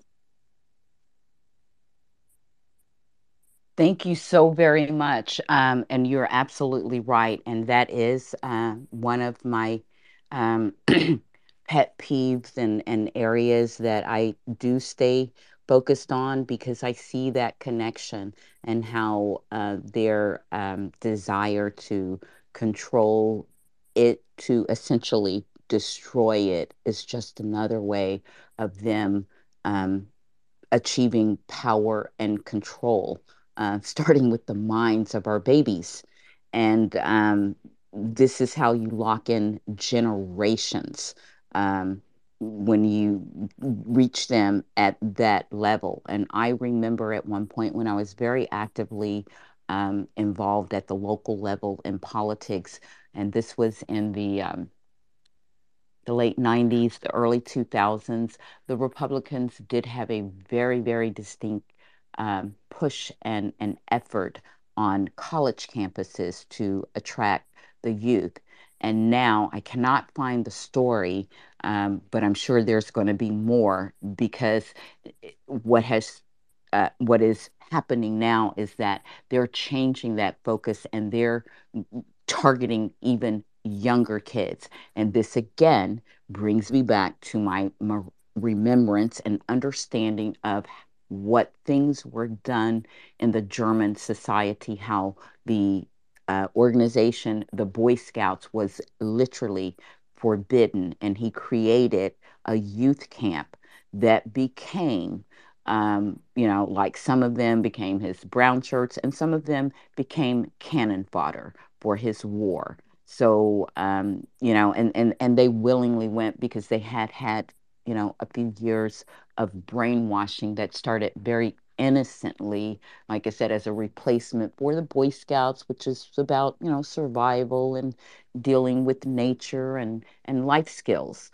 And this is how it can happen. And I know here that they have specifically said they want schools that have a more religious type of teaching, and they want their curriculum to literally be that of the 1776 um, project. And this came about as the backlash to the 1619 project during Trump's administration. This is also the same rhetoric and banner that many of them who stormed the Capitol were using. They want to make the core of their curriculum American patriotism, yet they do not want to teach all of American history. Problematic. To say the least. But thank you so much. And definitely, we know that there are many battles on which we are going to have to continue to fight after this midterm. And we know that area of education is a critical one because they have definitely they have made it a target. Some of them have literally said, I know that what's his name in Texas has literally said that he wants to destroy, their public education system. He wants to do away with it. And so has my governor here. So they, again, like many of the other things that they plan to do and have done, they speak openly about it and they tell us. And we need to believe them when they say it and do the work that's required now to stop them. And I believe that we can, and we start by winning this midterm. And I think that we're going to. So I have brought two lovely ladies up. Graham, I know you've had your hand up, but I know Dawn is probably working, and Danny, I'm not sure what her time is like, but I do want to give them an opportunity to share here. And I'm going to go with Danny first and then Dawn. Thank you so much for letting me jump the line, Graham. Thank you for having this space, Miss D and Eugene. I'm going to be really quick, but I do want to thank you for the opportunity to speak in your space once again. So this is in regards, and I love what you were just talking about, especially with Nevin and education as well. Um, I This is in regards to the space that we're going to be having on this coming Sunday. And I tried to explain it yesterday, and I'm not sure if I did a really good job of it or not. I think you did a good job, Danny. I Okay. think you're always more, you're harder and more critical of yourself, but I think that you did a good job. And because it is not until Sunday, I want to keep reminding, I want to keep giving you an opportunity to remind people because I think this is important for our community. And last night is a prime example of why it is so important that we become our own grassroots media. We cannot rely on, the fourth estate as it exists now, in its,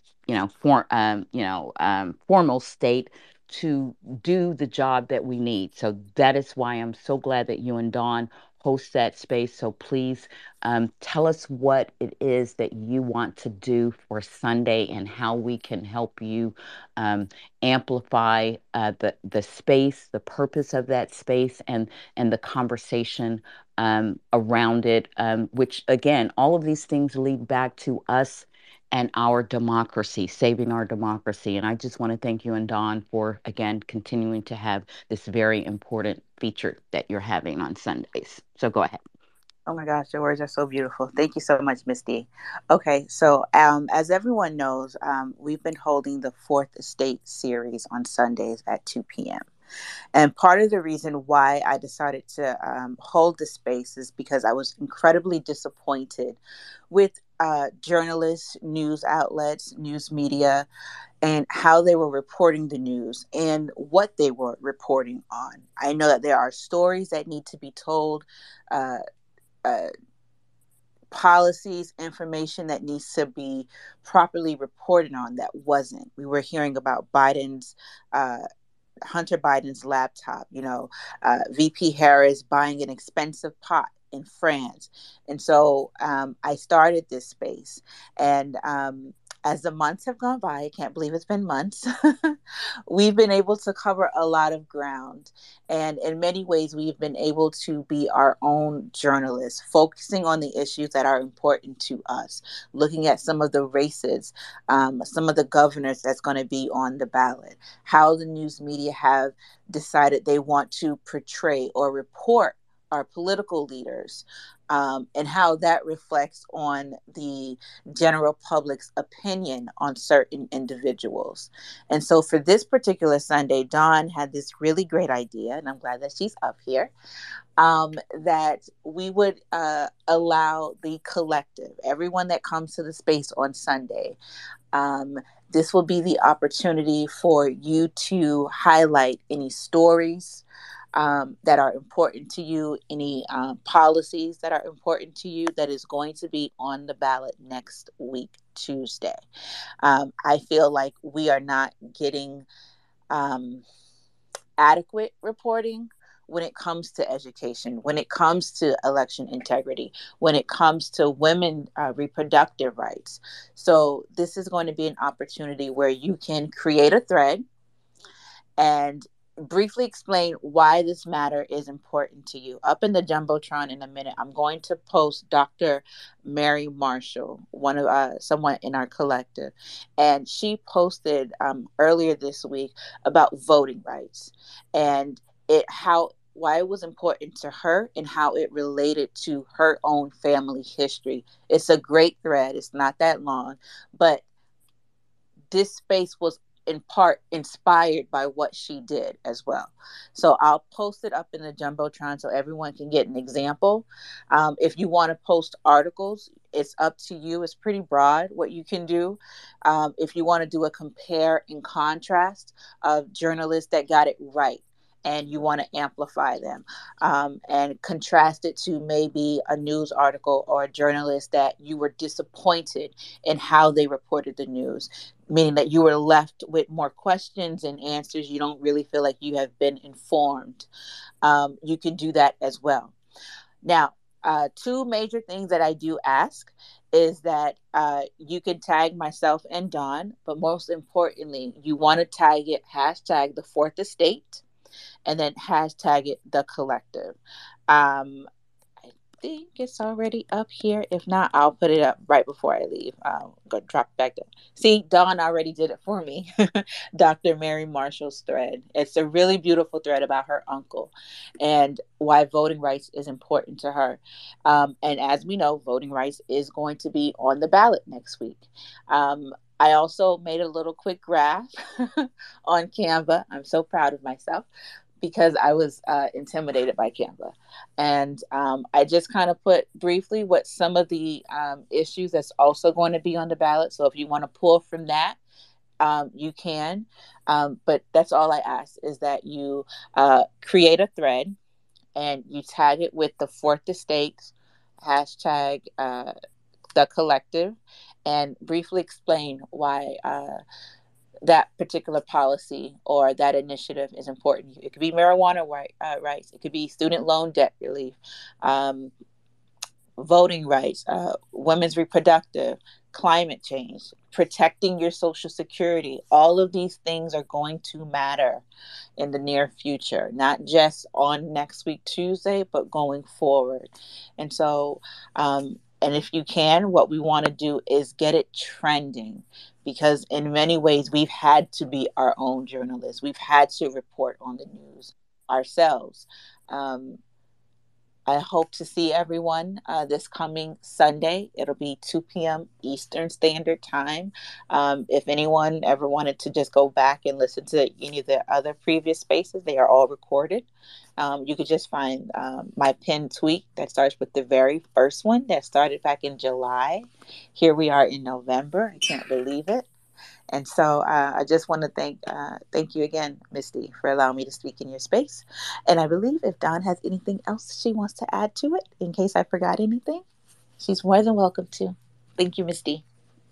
Well, thank you and Dawn again for hosting what I believe is a very, very important space and giving us another opportunity to have conversations around something so critical. So I appreciate you and Dawn. And Dawn, would you like to expound on that? No, I'll just be quick, but thank you for having this space, D. Eugene, you all here. Just real quick, as well, just like she did at the top, Dr. Marshall. And I don't know if you look at it, it didn't get a lot of rotations. Typically a lot of people we in our collective here, we sometimes don't get it in the algorithm.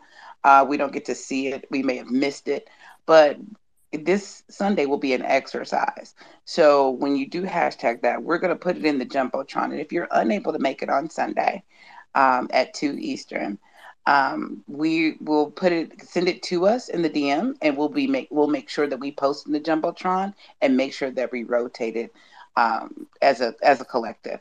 And if you do want to come in, just come in and talk about why it's important to you. This way, this is just our last push before the midterms, on before November 8th, before Tuesday. It's just the last push to get the ballot initiatives out there. We are, like she said, like Danny said, just to allude to what she said, that, we are hearing stuff about Killer Mike and Kanye and Elon, and we're sick of it. But we don't see each other's work. So just, if you can, just do a thread out of any one of those issues out there, and let's just pump it out as one, and we'll make sure that your voice is heard. And so that's it.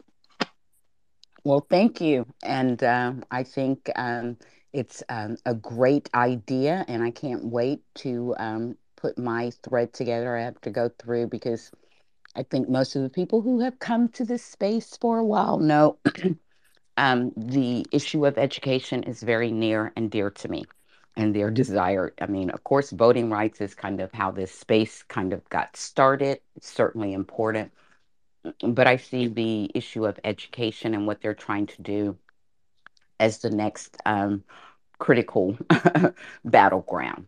I'm looking forward to participating, and I think, like I said, it's a great way and idea, as you said, for us to again, since the media is failing, for us to amplify the issues that concern us and that literally are on the ballot along with our democracy. So I'm looking forward to it, and I want to again thank you guys for coming up, for having the space, and looking forward to it.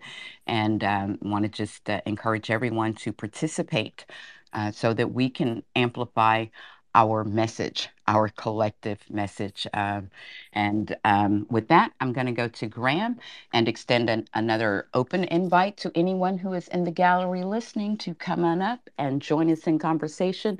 I do have a time to stick around today, so I am so hoping that Brother Khalil will be able to come up and talk to us before we close out today. And there are a few other folks. I know again, like you guys are very busy working, so I do understand when you can't, but I'm so grateful and thankful when you're able to. So, Graham, you want to go ahead? Yeah, thank you. I put a tweet up in the nest from Coach Cam, and I'm asking everybody in here if you have a second to either like or retweet or interact with that um, tweet. And it actually features artwork by someone here in the collective. I won't mention who, but I just thought it was so cool that, this space, is working with candidates to create this and, just sharing ideas and doing the work together. So again, as a collective, if we could just amplify this one tweet, we got 5 days left, and show your support for Coach Cam. So it's up there. It's easy to do. Um, and I really appreciate Danny's fourth estate. Um, a few times I've been busy on Sundays doing work, or I can't always listen to it, but I've listened to the recordings, and I think it's very important. And I love your little graphic. And two of the things that we did in Canada was change the wording from gun control to gun safety. And the other thing I see you say marijuana legalization. We used cannabis, and those there was some research done as far as the words, and if you change the phrase a little bit, sometimes it changes the receptivity of what the message is being shared. But I found that gun safety is a good. I love using gun safety because then it's like you don't like safety. It takes away. It sort of disarms that we're trying to control your guns to we're trying to enhance gun safety. So I found that really helpful in Canada. And as I said, I'll say it again. We recently banned the sale of handguns, the trade of handguns, the importation of handguns into Canada. That was a big moment. And of course, we also banned assault weapons. So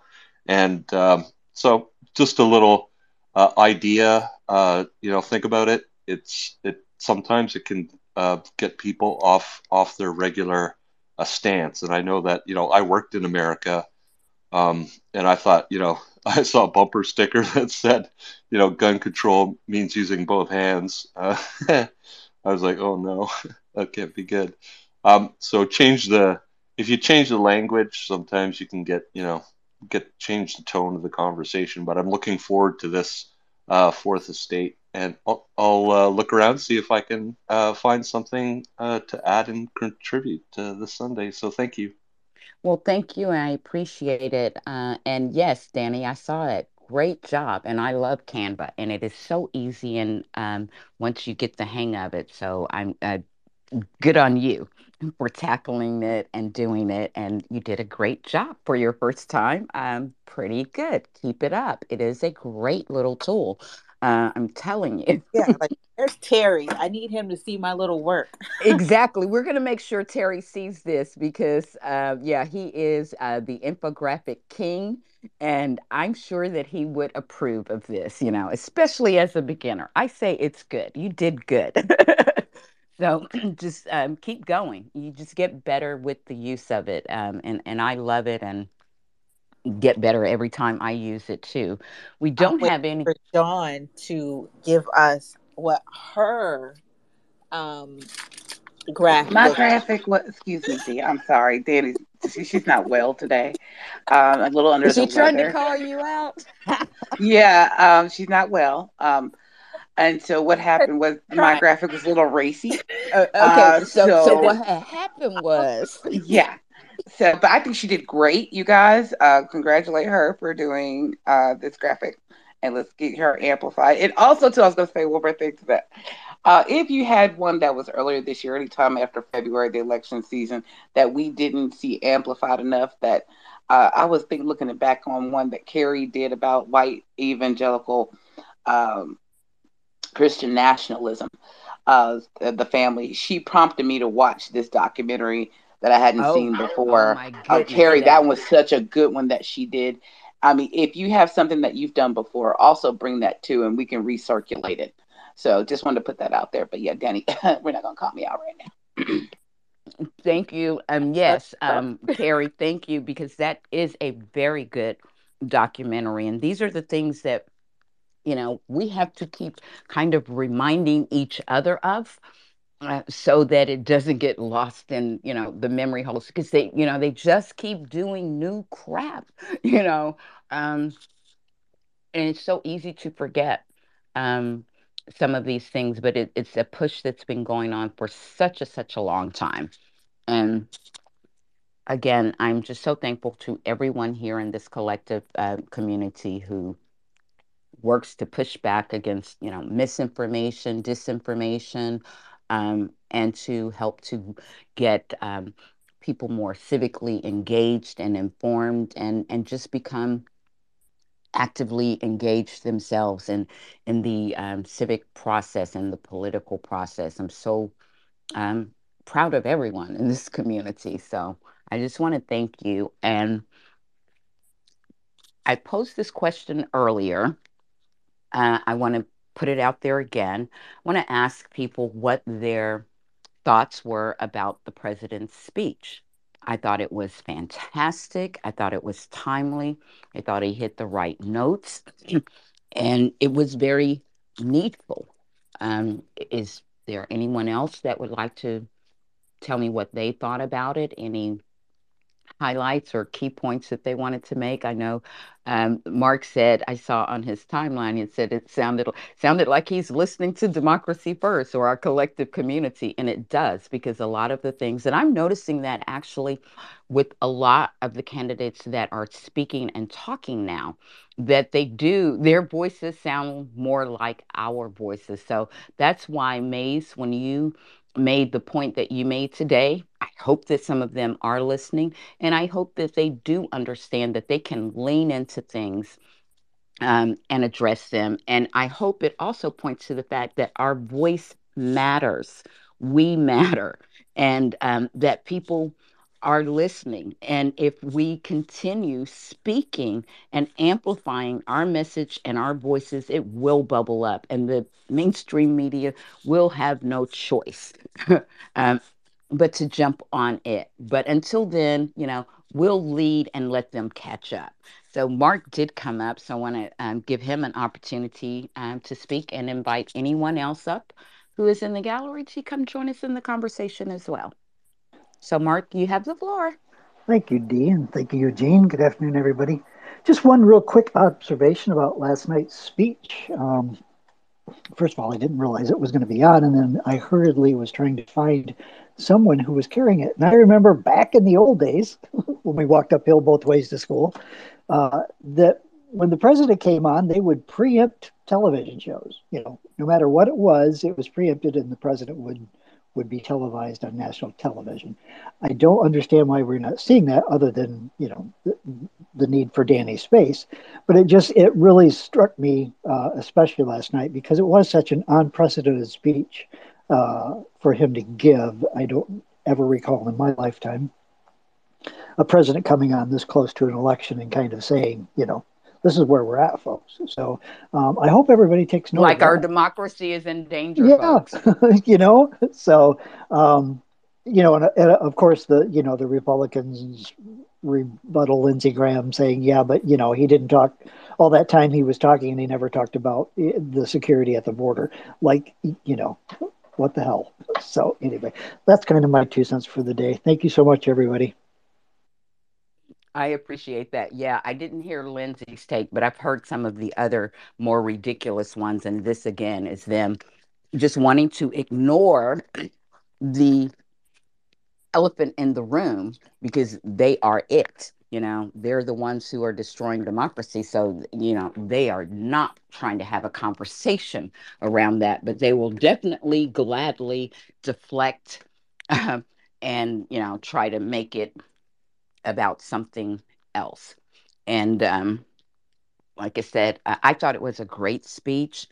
I've been looking at some other speeches from presidents and things, and um, I've come across a few from JFK, and one that people reference a lot, but maybe not understanding the full context of the speech. And this is the one his where he says, "Ich bin ein Berliner," and this was a speech that he had on a visit there to West Berlin, mind you. And the reason it was West Berlin is because East Berlin was held by the communists. It was split up after World War II in 1945. So when President Kennedy went there, it was already 18 years into this divided city. And I told you, I had coworkers that I worked with whose families were split um, because of this divide. And he talks about how there are many people in the world who really don't understand or say they don't know what the great issue is between the free world and the communist world. Let them come to Berlin. There are some who say that communism is the wave of the future. Let them come to Berlin. And there are some who say in Europe and elsewhere, we can work with communists. Let them come to Berlin. And there are even a few who say that it is true that communism is an evil system, but it permits us to make economic progress. Sound familiar? Let them come to Berlin. Freedom has many difficulties, and democracy is not perfect, but we have never had to put a wall up to keep our people in, to prevent them from leaving us.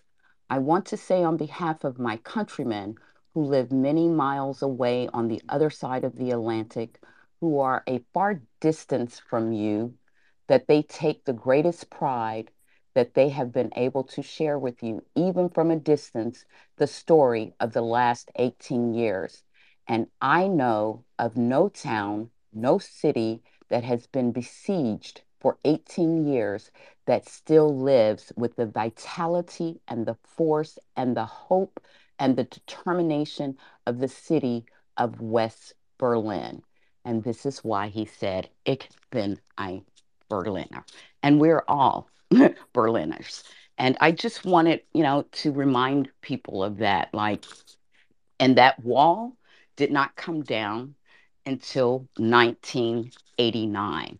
So again, I say our democracy is at stake. The time for us to save it is now. And I just want to give my co host, who's been super quiet over there, an opportunity to chime in if he would like. And Oh, I, I've been listening. Not much okay. to say. You guys have been doing a good job today. I've been really impressed. Mark really got me intrigued. I had to go run down a couple rabbit holes because of him, which, thank you, Mark. But this thing about our court systems and judges with here's what I don't understand is the rest of that Supreme Court has to know something's up with Clarence Thomas. They have to. I mean, these people are pretty. They work in really close conditions, and like most of them are friends, right? You know, even we would hear these stories about the friendships that Ruth Bader Ginsburg had. That you're like, wow, really? Because they look at law as law, right? The law is the law. But what we have is we have some court members on the Supreme Court and on some other benches that have decided that they don't want to participate in that law side of it. Well, it ruins the entire trust and the integrity of the court, regardless of what Roberts says. And screw Roberts for telling me how to think and what I can feel. I don't care Supreme Court or not. He can go pound sand. Anyways, Well, guess what? We've talked that long was my enough. little rabbit hole. Hey, Mm, see, send me I, down a rabbit hole. Bring people like Mark in here. mm-hmm. I did. I don't ever talk about my educational background, but I did go to law school. I don't have I didn't go take my bar exam, and I don't carry a. I don't have a lot. Yeah, I did take my bar exam. I got a degree, but it's different. Okay. Well, we do have Brother Khalil who has come up, and I am so Oh, excited to hear from him. So, Khalil, how he are came to you? save me. I was walking down rabbit holes.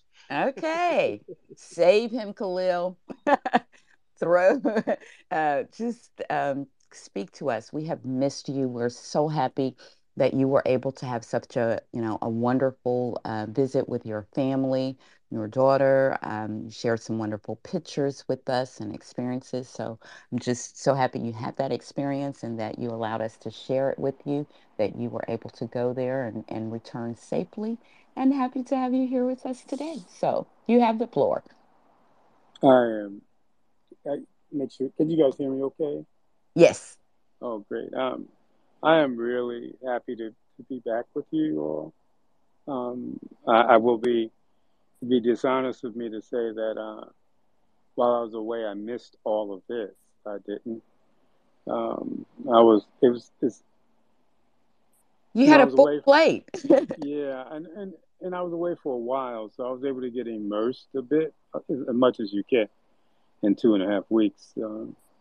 Get immersed in the culture, which was pretty preoccupying, especially since I don't speak Korean. Um, but I did enjoy just really, really, really enjoyed being able to spend all that time with my family, my two adult children, and my uncle and my aunt came as well. And so it was really the trip of a lifetime. It really was. And so there was so much about it that defies description, to be honest. I'm having people ask me how it was, and I kind of ramble on about it. I was talking to Dawn and some others, and I just kind of ramble because there's so much about it that you really have a hard time trying to put words to it. So I'm still processing it in a very positive way. But I did miss the community. I missed talking and learning and listening to you all. It, because you guys have become such a part of um, how I look at the world and see the world, and frankly, how I live from day to day. So I am just so kind of happy to be with you all. I am I'm really humbled by the kind of, I don't know, the respect that I receive from folk here. I mean, I'm an old head, I guess, but I'm also, it's still, I've operated in enough circles where being an old head ain't enough. So when I come and I'm able to engage this community, and really that's kind of ear hustle and learn from you all, it's just really special.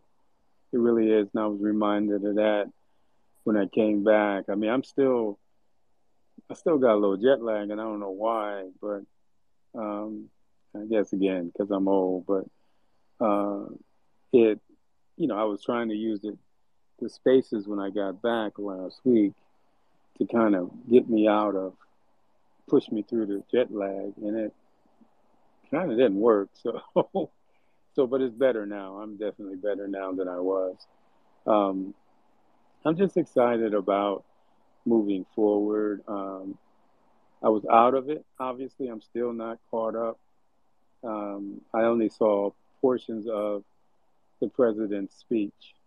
Um, I was trying to listen for it, and I think that was one of the times when sleep kind of overwhelmed me, and because ordinarily right now it would be 4:39 in the morning there, and I mean I'm out of it. It shouldn't have taken me as long as it has. I just think early on it was just difficult for me to make a transition when I got home.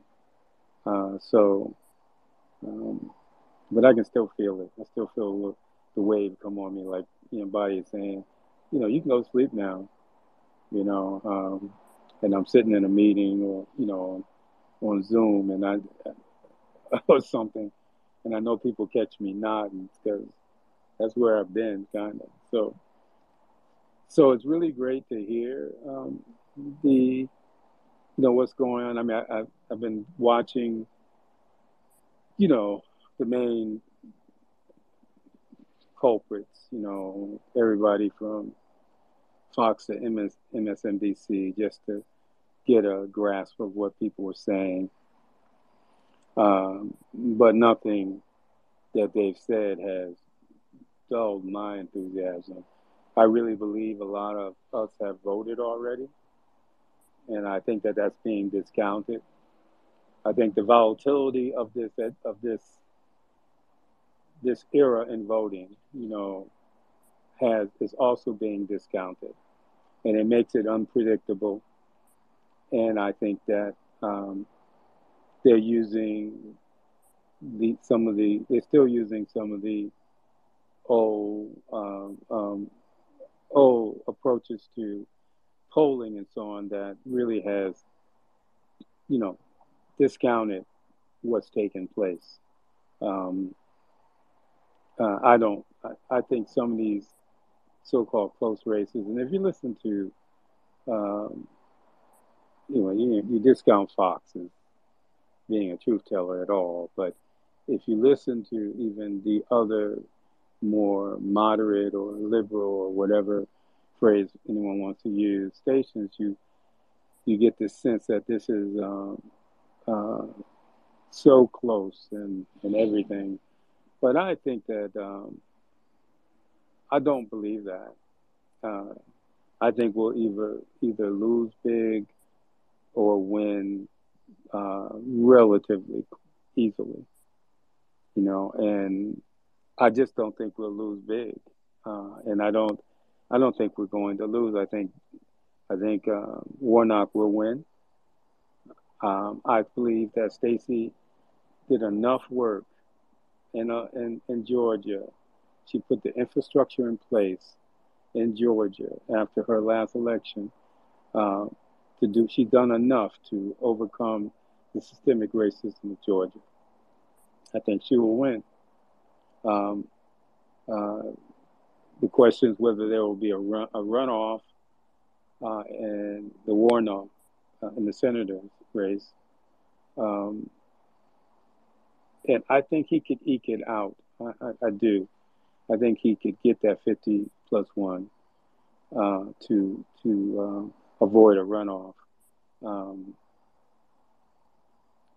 I know people in Georgia have to be extremely fatigued with the elections over the past 4 years, but I'm very optimistic about it. I think New York media is making that a race than more than a race than it is. I mean, we're sitting here talking about Zeldin winning in New York, which in my mind just doesn't make sense. But I think the media's made that into a story, and you know, people talk about the South being racist, but I'm telling you, and Carol can tell you, and others from New York here can tell you, New York got some really nice, nasty. Uh, Long Island, um, you know, I don't really want to get into it. So I think that I think she'll win. Hochul will win fine. I think uh, Tim Ryan will win in Ohio. And so I think these races are not as close. I think a lot of this is the drama that the media feels, compelled to drum up. And the anxiety and anxiousness that I'm sensing when I listen in on these spaces is really pretty telling. I mean, we're all pretty nervous, um, rightfully so. There's a lot at risk here, right? There's a lot at risk here. If things don't turn out like we want them to, um, like we need them to, like this nation needs them to, we're going to be back to pre-1965.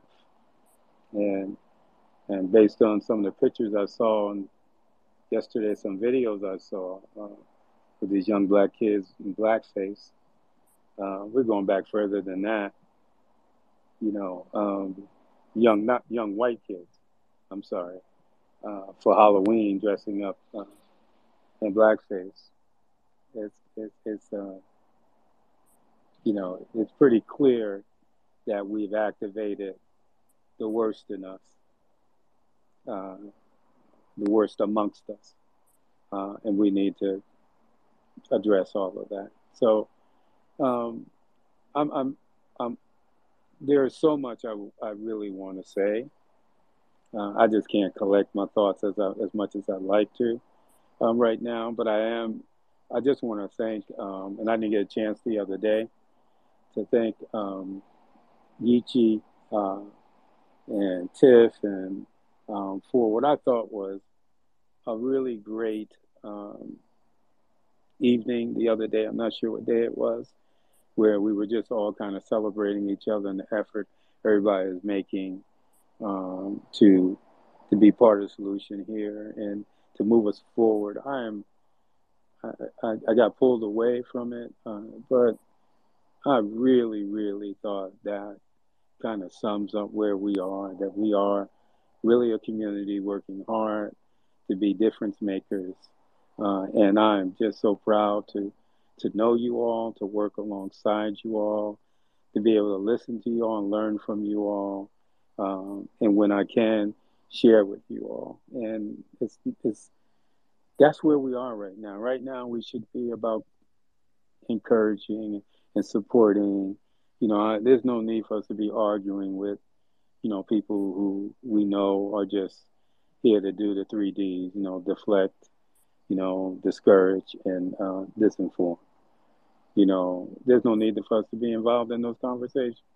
You need to be focused on, if you're not, I'm going to be an election judge. I'll be, working with voters all day on election day.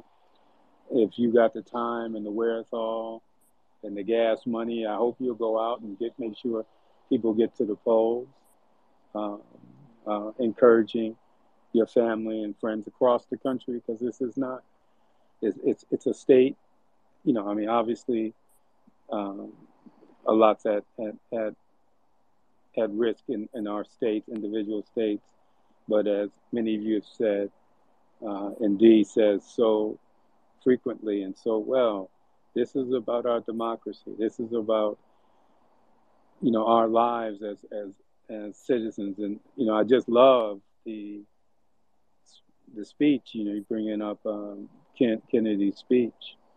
Uh, it was nostalgic for me. I mean, I'm I that knew speech you was, could relate. yeah, yeah, it was real nostalgic because it was such a powerful moment, right, in history. And of course, growing up, it was often recited, you know, um, for me. And uh, some people like to compare, Reagan's speech, when he tells Gorbachev, tear down the wall, to that. And I guess, to be fair, there's some comparison, but Some, when, but yeah. yeah, some, yeah.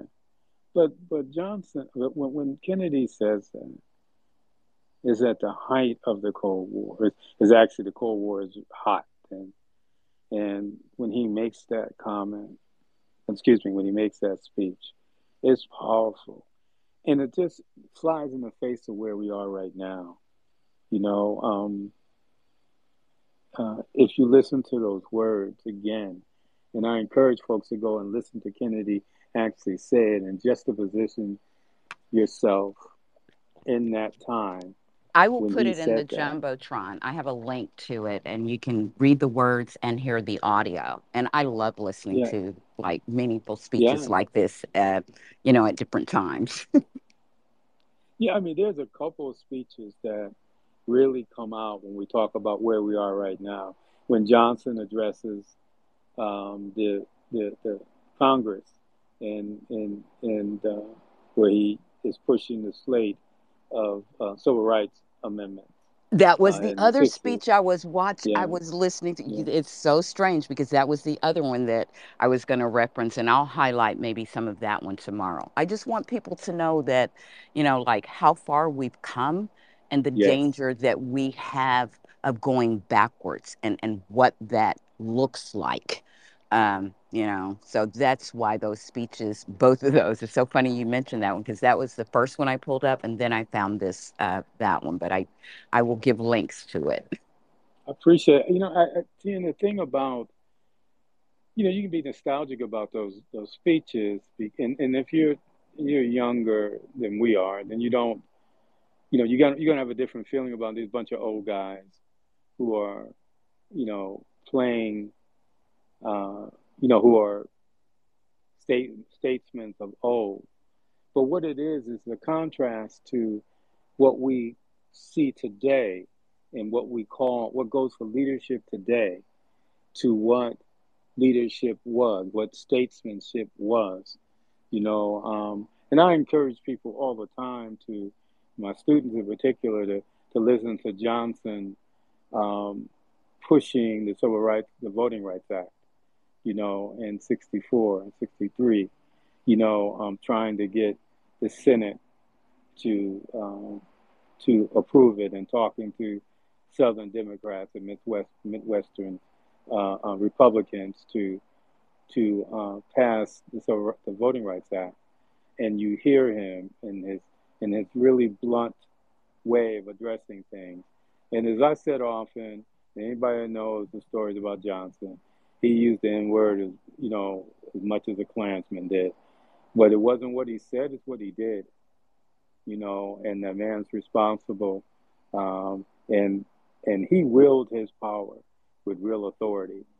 People forget that he was a majority leader, um, and he understood how Congress worked, how to make a bill work, how to get a bill through, and so we have those Civil Rights Acts are because of him, and of course because of the many people uh, that come before him within our community that stood there. I mean, everybody talks about or is reminded of Dr. King, but the foundation for all of those things comes much earlier than Dr. King.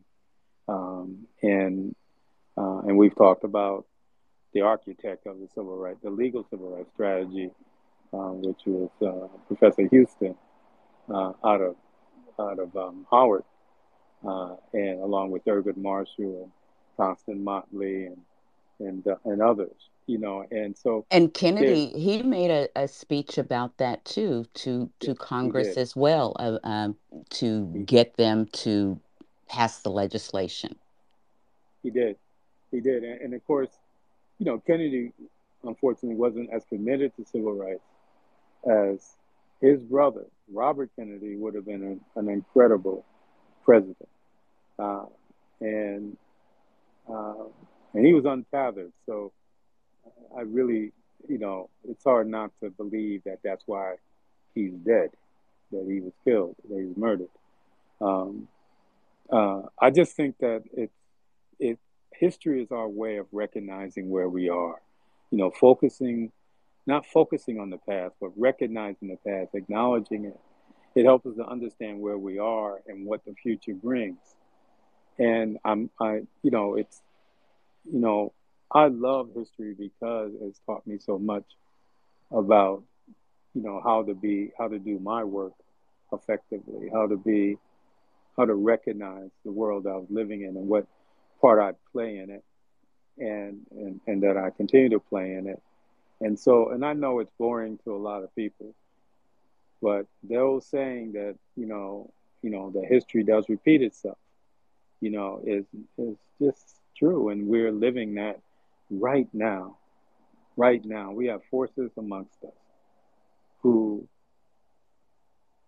I mean, is there anybody more ignorant in leadership in this country than Marjorie Taylor Greene? There isn't anyone. She knows nothing about history. But here she is in a position of real power going into the next Congress. I mean, real power. Who would give that woman the keys to a car, not to mention the keys to our Constitution, the keys to our venerable institutions? But that's where we are. We had crazies in Congress forever, but now the fringe is now mainstream in one of our parties, and we really have to combat that. So, this is, as I often say, this is our history, this is our struggle, this is our story, and this is why we vote. This is why we vote.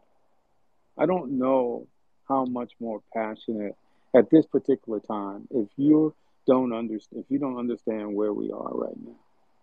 If you believe we've been blowing smoke at you about what's in front of us, what threats there are, then there's really nothing else we can say. And we frankly are at your mercy, because if you go and pull the lever for, these folks who are not extreme, they're not extreme, they're terrorists.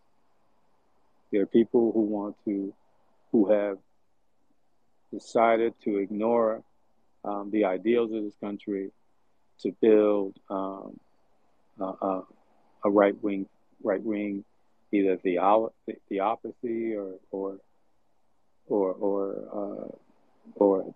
I'm I'm not sure exactly what we would call where we are.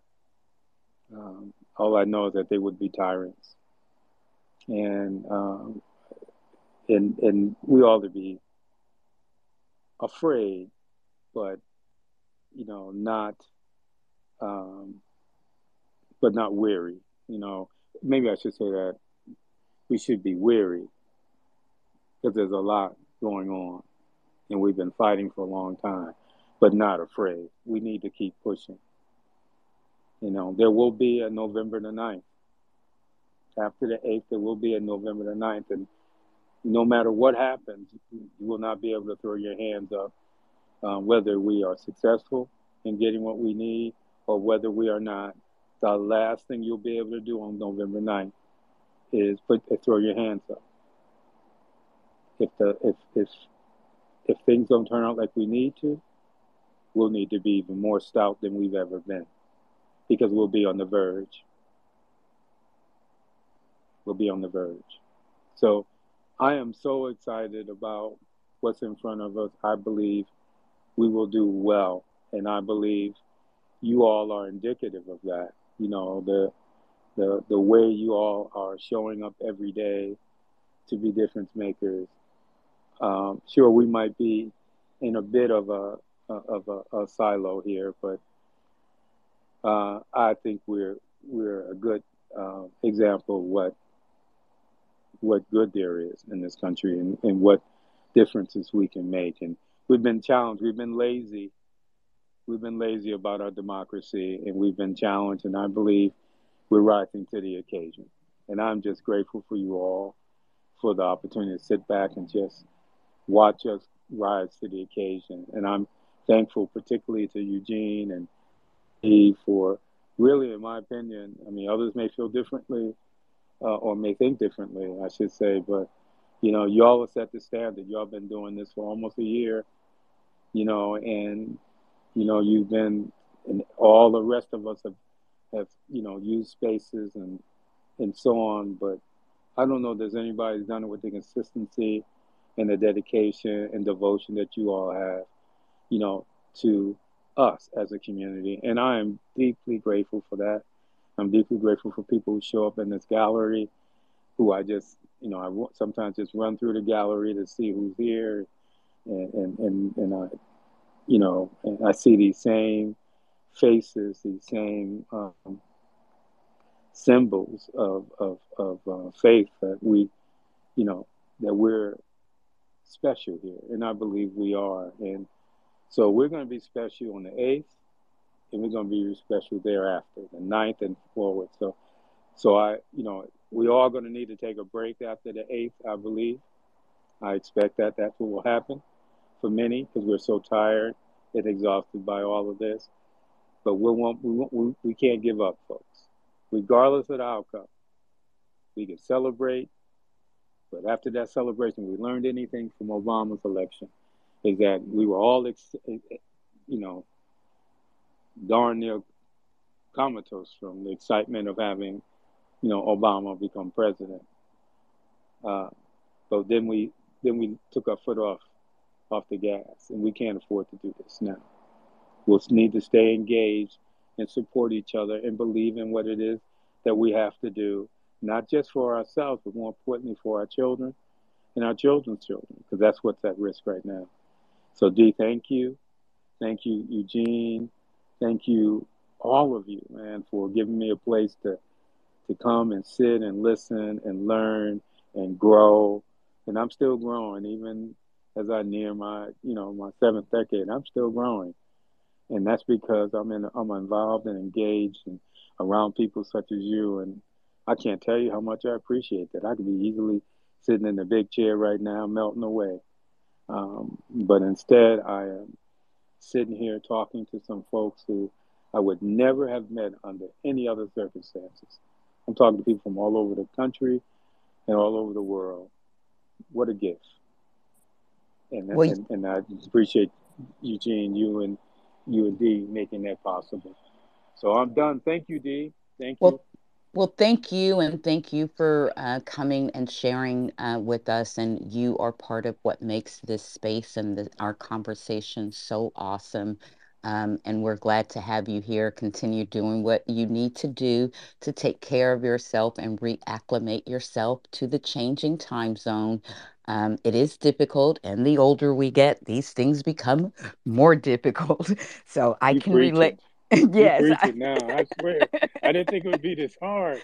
But I it. swear, I mean, Yes. listen, I thought I had it, and then this morning I woke up at 4:30 and I could not go to sleep. It was it was terrible. I mean, in the sense that I could not go back to sleep. Because it was only 4 o'clock there in the afternoon. And it took all my strength not to call my daughter or something. It's just I'm amazed that it's taken me this long, but I've been having problems like during the day, just keeping my Right. eyes open and focusing. That's hard. I mean, It the is. hardest And thing is the yeah. focusing part. Right, and just be patient with yourself. You'll ease back into it, but it is a process, and I can definitely relate to how you're feeling right now. But we're so glad that came in to share with us. Real quick, Khalil, I hop time zones a lot. Traveling, and one of the things I do, I don't like, I'm not giving you medical advice.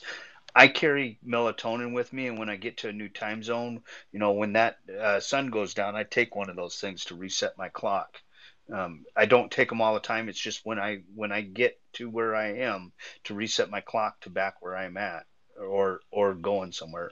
I use that, and it's worked for me for years. It was actually um, uh, uh, a banker out of Israel that taught me that years ago. I'm All going to right. go get some. I'm going to get some today. All right. I'm glad you said that. I'm going to get some today. It's natural, there's no side effects to it. They say don't use it all the time, but yeah. All right. So hopefully, you can utilize that tip, and it will help you to complete the process. I have brought a few people, other people up, because I am able to stay a bit longer today, and I love having this conversation with you guys. So I did bring Freedom up. I'm going to hear from him and Dr. C, because Dr. C is going to be doing something that I think is very important, needful, and useful for us. And I can't wait for him to tell us about it. And Soul Sister. And then, if no one else would like to come up, I'm going to close us out. But Well, you got Freedom, quite the line up there. yeah, because I know, like we've been doing this at the same time, and I recognize that it is in the middle of people's workday a lot of times. And usually when we start to get into this part of the afternoon, people on the East Coast and other places are now easing out of work, and they have more time to talk. So I'm thankful for people coming here and wanting to talk. So I want to always allow for that as much as I can, because for me, the more voices in the conversation, the more vibrant and dynamic the conversation is. I feel like we all learn and grow from one another. I have certainly seen that in the 11 months now that we've been doing this. And like Khalil, I consider myself a lifelong learner. I hope to continue learning until they bury me. Just keeping those brain cells going, and certainly being active in the process of saving our democracy. So thank you again. We're going to go with Frida, and then Dr. C, and Soul Sister. Hey, D, and everyone else out there. Wow. And I appreciate you keeping the space open just a little bit longer. Just because I'm actually in the office trying to finish up a few things, and I just hopped on. I'm generally in and out of the space when I have time. Just been extremely busy here lately, but wow, Khalil just like nailed so much stuff. I was just like, I don't even know where to begin, but I will say I do definitely appreciate the space. D, Eugene, Shauna.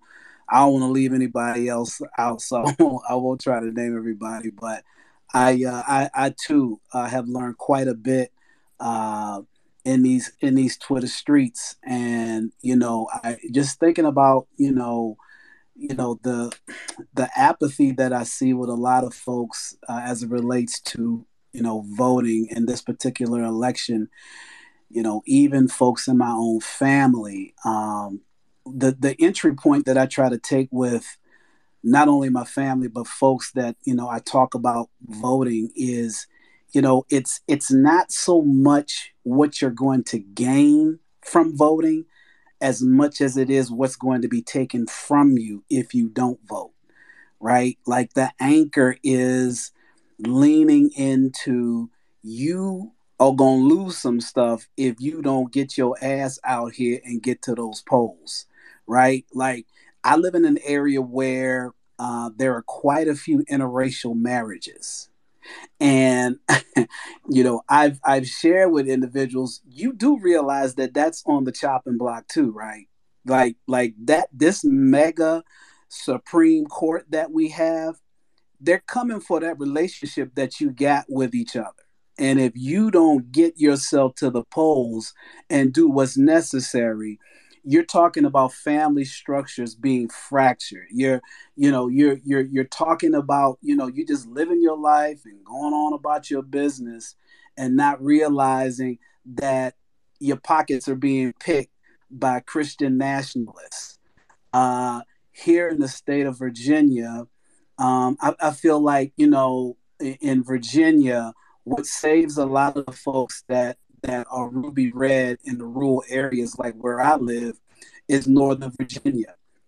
But in that last gubernatorial race, we have seen that getting close to DC, Governor Glenn Youngkin got real cozied up, and the teachers there, and those family type groups, that are working their way into the school system, they are trying to take over, and people are just not paying attention, and that's really disheartening when I think about how I've said this long time, like Governor Youngkin is like, he wants to be president.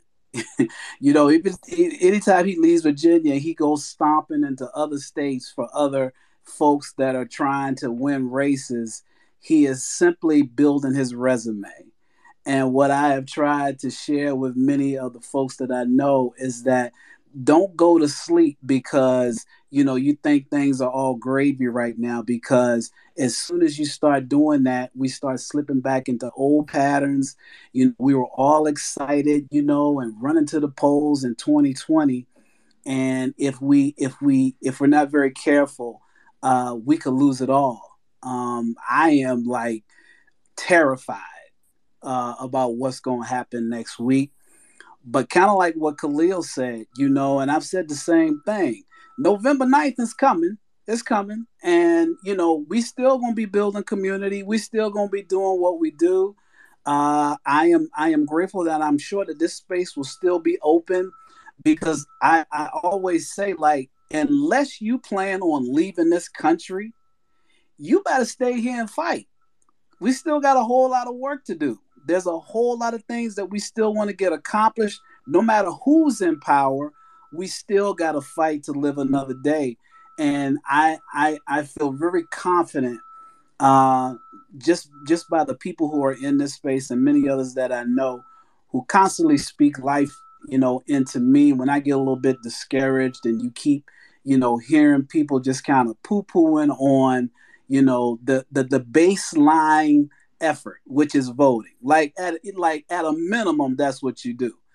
I've always approached voting like you go vote, but then you got to get your ass back out here and get to work and do some other things.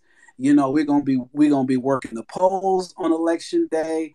I got a few homeboys who are gonna be poll watchers. We've got vehicles lined up to take people to the polls.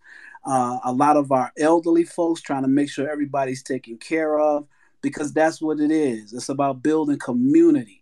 And regardless of who is in office, it's kind of like, in our own little sphere of influence right here in Virginia, even though it's ruby red, we got some folks here who are, about democracy, protecting it, and staying focused, and remembering that, there will be, as Khalil said again, it's going to be a November 9th. We gotta stay committed, and we gotta stay focused. And so I just really thank you all so much. I really do. I appreciate what you add to me. I can't say that enough. And even though I'm not always able to dip in, when I do, I'm always learning something new, and I certainly do appreciate that. So thank you guys so much. Appreciate you. Love you. Well, thank you, and thank you for all the work that you do. And as I said, I know that the time that we have it, not everyone is able to, come in and, actively participate and sometimes even listen. But, it is recorded, and I do know, and I've been told that many of you listen to it when you can't make it, and you share it with others. And I thank you for that. It matters because, what you said is so true.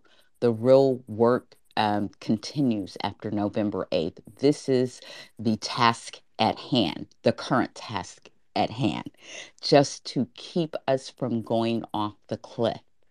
But the real work begins November 9th, because the crazy is going to get stirred to the nth degree, and their initiatives are not going to stop, no matter what the outcome of that election is. They have one goal, and that is to get in power and retain power, and they will not stop. So we can't stop. So thank you so much. I When they appreciate tell that. you, if I get elected, a Democrat will never win in this state again, believe them.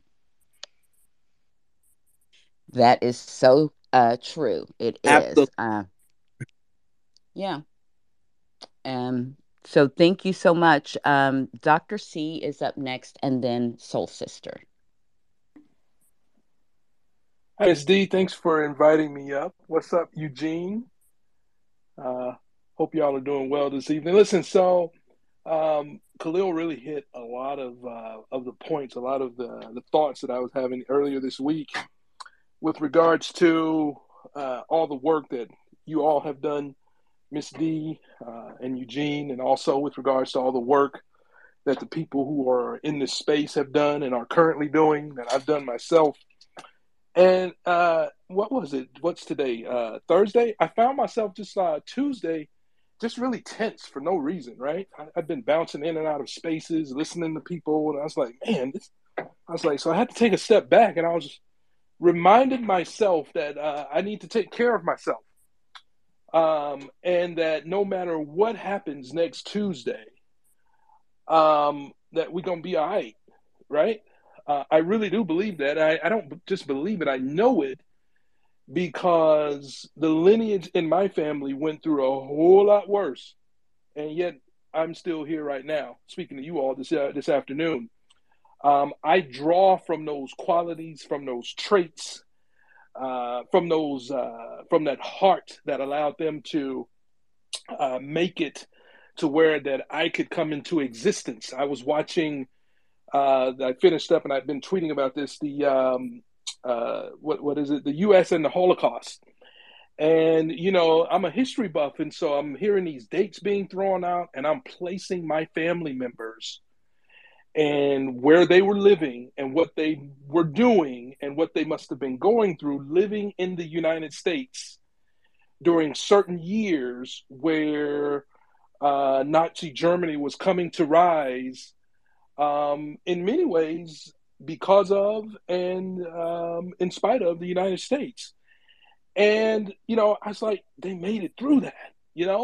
They made it through that, and so it reminded me to reach out to y'all because y'all are family, just like Khalil said. There's no other circumstances that we would all be here together, getting to know one another and things of that nature. And because I've come to value the relationships, I say, well, let me just remind the family to take care of themselves, right? And y'all, when I tell you, as soon as I went or allowed myself to step into that piece of energy, Janet Jackson liked my tweet from last night, and I have been hopping 12-foot fences, climbing trees, and singing it all freaking day.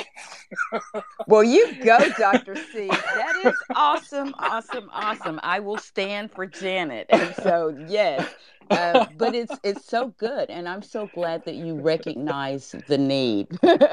uh, Absolutely, absolutely. There ain't nothing nobody can do or say to me right now at this point.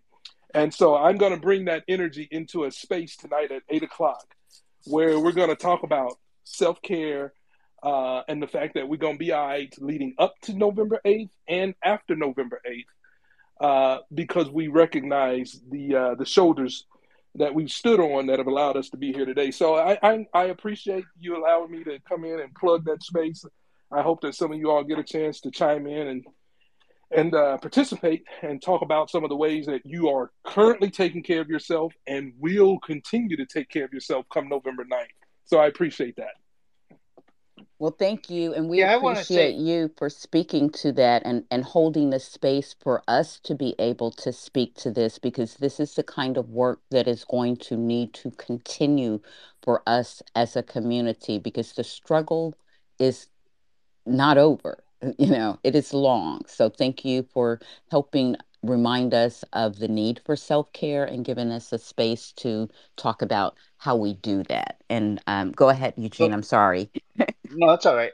I just wanted to say I love that positive attitude. I look at like since D and I started this, I went to like their spaces and stuff and just to sniff around and see what's going on and I've been checking in with some of the other uh, how they're campaigning and stuff. And I gotta say, like, these people did not prepare, right? Like, the only thing that they had was to attack what Democrats were doing in these spaces. There was no planning in there. And what I saw out of this group and several others, and on other media sites, that were actually doing footwork to get good Americans elected, and that I think is going to have a huge effect on this election. I think all of you are going to have a far larger effect than we may even realize on this election. That is my prayer and that is my hope. I just want to jump in and say that. Well, thank you. I appreciate that. And so up next, we have Soul Sister. I do feel very hopeful and positive about the outcome for us as Democrats, as a country, for democracy. Um, but it's not going to, be without, I'm sure, some disappointments. And even with the wins, like there's going to be chaos that ensues because they have told us this. They have implemented plans and strategies because their only goal is to hold power by any means necessary for them at this point. It is a scorched earth, zero sum game for them. So thank you for that. And I'm going to go to Soul Sister next, and I'm going to start to close out. Thank you so much for giving me the chance to speak. And thank you both for hosting the space and everyone who's here listening and getting energized and educated right along with me. It's always a great experience in here, and it's always a great space.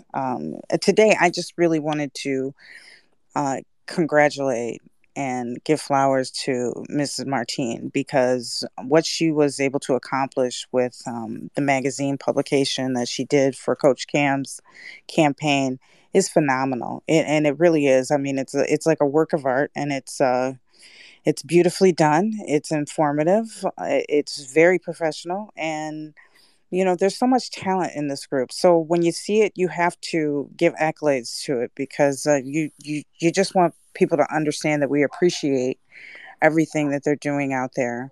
And so I just wanted to take the opportunity to say that. And I know there are many people, so many people in this group are doing things that never even take the mic and come up and let us know how they're helping out. And I want to say thank you to them as well. And for everyone who we know and acknowledge every day, I'm going to say thank you again because I do think it's made a difference this year in this election cycle.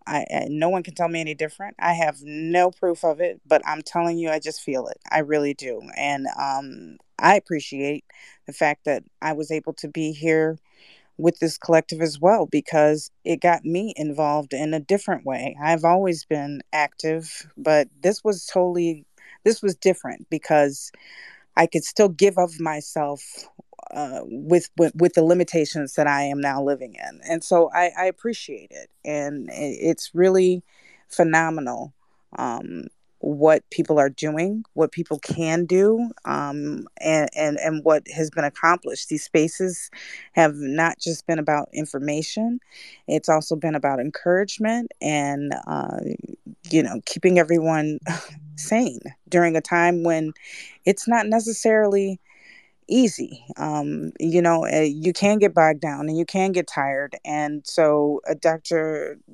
A's space this evening, I really look forward to that because, some people, in order to self care, they do more. But I know that there's more than just that way. So it'll be interesting to hear that. Um, uh, I got homework for Danny from Danny and Dawn. So, Yeah. so I And got to when, get on that. But I right. appreciate it. Yeah, and it's funny that you should say that like that's how some people resolve their stress and anxiety by Yeah. doing more. When I was really involved at the local level in our politics, that truly was the attitude. It was like if you wanted something done, give it to someone who is super busy. They Right. meant like give it to a busy person. For Yes. whatever reason, they just throw it in the mix and they get it Right. done. Right. It's just like add it on top. No big deal. and knock it down. So I just wanted to say that. And as always, Looking at this you, Tiff, and I would be Shauna if she was in Yeah, I here was gonna today. say, right, are you guys talking about Shauna? right. And Tiff and Geechee, Shauna and some of the Tiff and I yes, know Marcos is out there working and right, Deepice. There's a million, not a million, because there's not a million in here, but you know what I'm saying. Yeah, everybody is in exactly. here doing something, being active in some way, even if it's just giving that listening ear to take information back to people who need it, even if it's just one or two people, because those one or two people tell one or two other people, and there you go. So we need it all. But I did want to make sure that I gave some applause to Ms. Martine. So Well, thank thank you you. so much because I saw that and I thought that was great work. And I was glad it came from anyone in this community. But to know Absolutely. that it came from her, thank you for calling that out because she has so graciously offered her help. And that is what I find most amazing is that Yes. most of the people in here offer their skills in that way. Yeah, And there's some absolutely. truly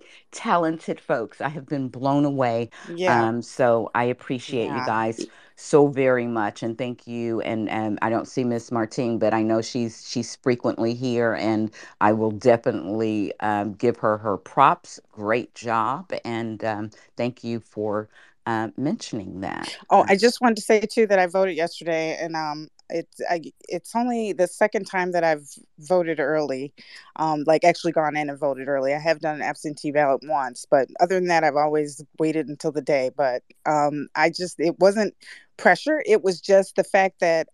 You know what? I didn't want any shenanigans, and I did, and I was like, if the opportunity is there, go ahead. And you know what? I've encouraged two of my best friends, several family members, and have been giving them information. And I know several voted yesterday as well. So it must have just been the day to vote here in my area. So we're doing it. We are Well, doing thank it. you. I'm trying to decide. I had plans to do it today, but if you are late to the space and you haven't seen my timeline, there are so many shenanigans Oh, going on yes. here with Yes. I'm scared. I don't know. I don't know. I know Yeah. I'm going to vote, but the fact that they have literally let people vote in incorrect precincts and they're okay with just leaving it like that and not trying to fix it. And having to have a special meeting called and having them called on the carpet, and the Dems probably having to do a special investigation because it is a Republican who is in charge of this precinct, the election commission, and of course, our state secretary of state is a Republican, and they have no intention or desire to address it.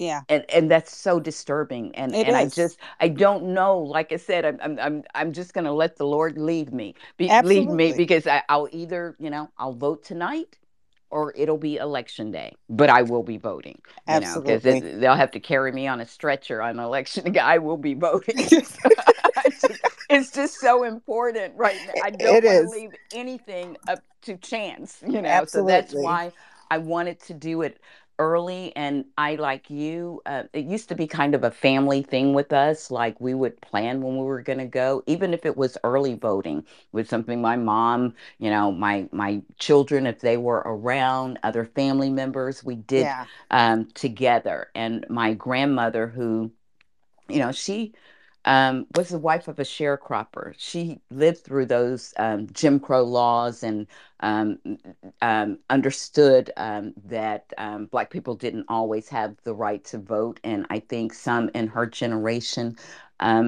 were kind of afraid and they Yeah. just didn't exercise it. But I was able to encourage her to exercise that right for the first time in her life to cast a vote for President Barack Obama. That's So, amazing. yes.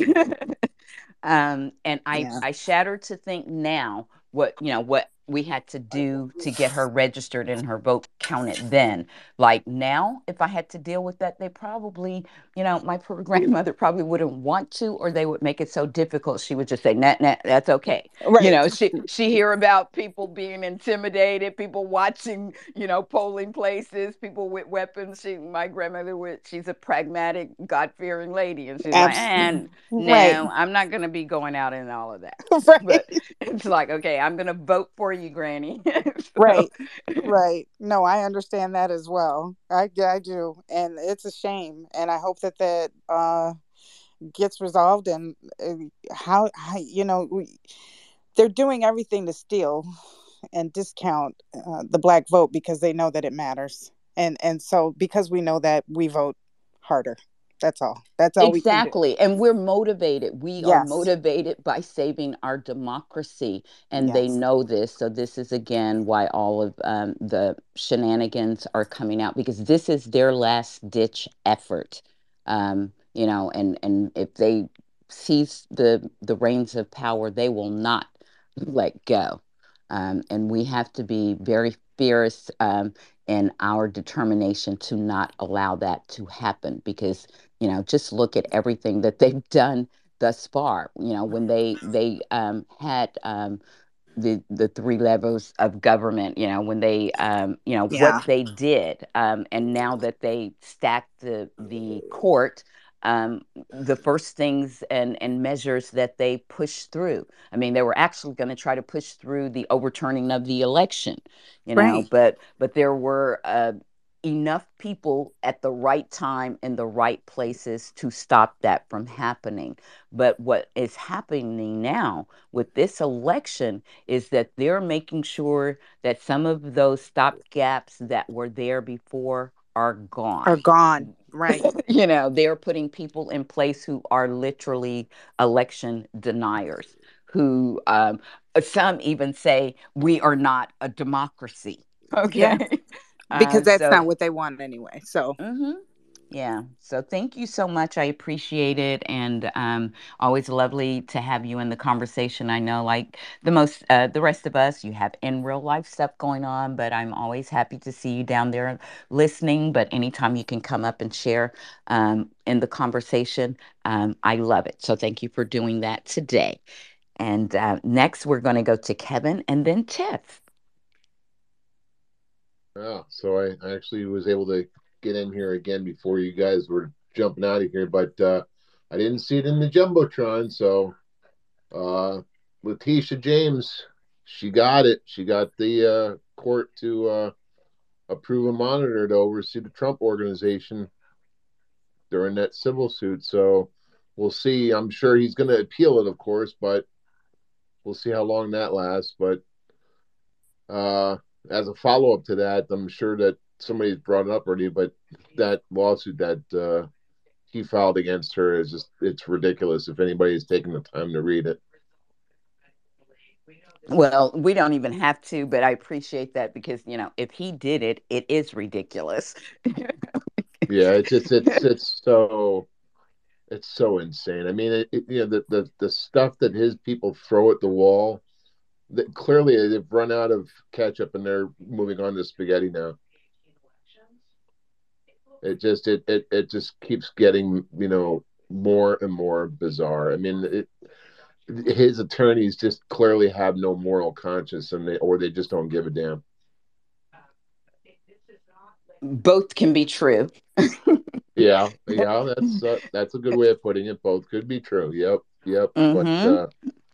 so yeah, I mean that was that, and I'm really encouraged by everything I'm reading about the youth vote and where it was in the last midterm versus this midterm, and where it was in the last election with the presidential.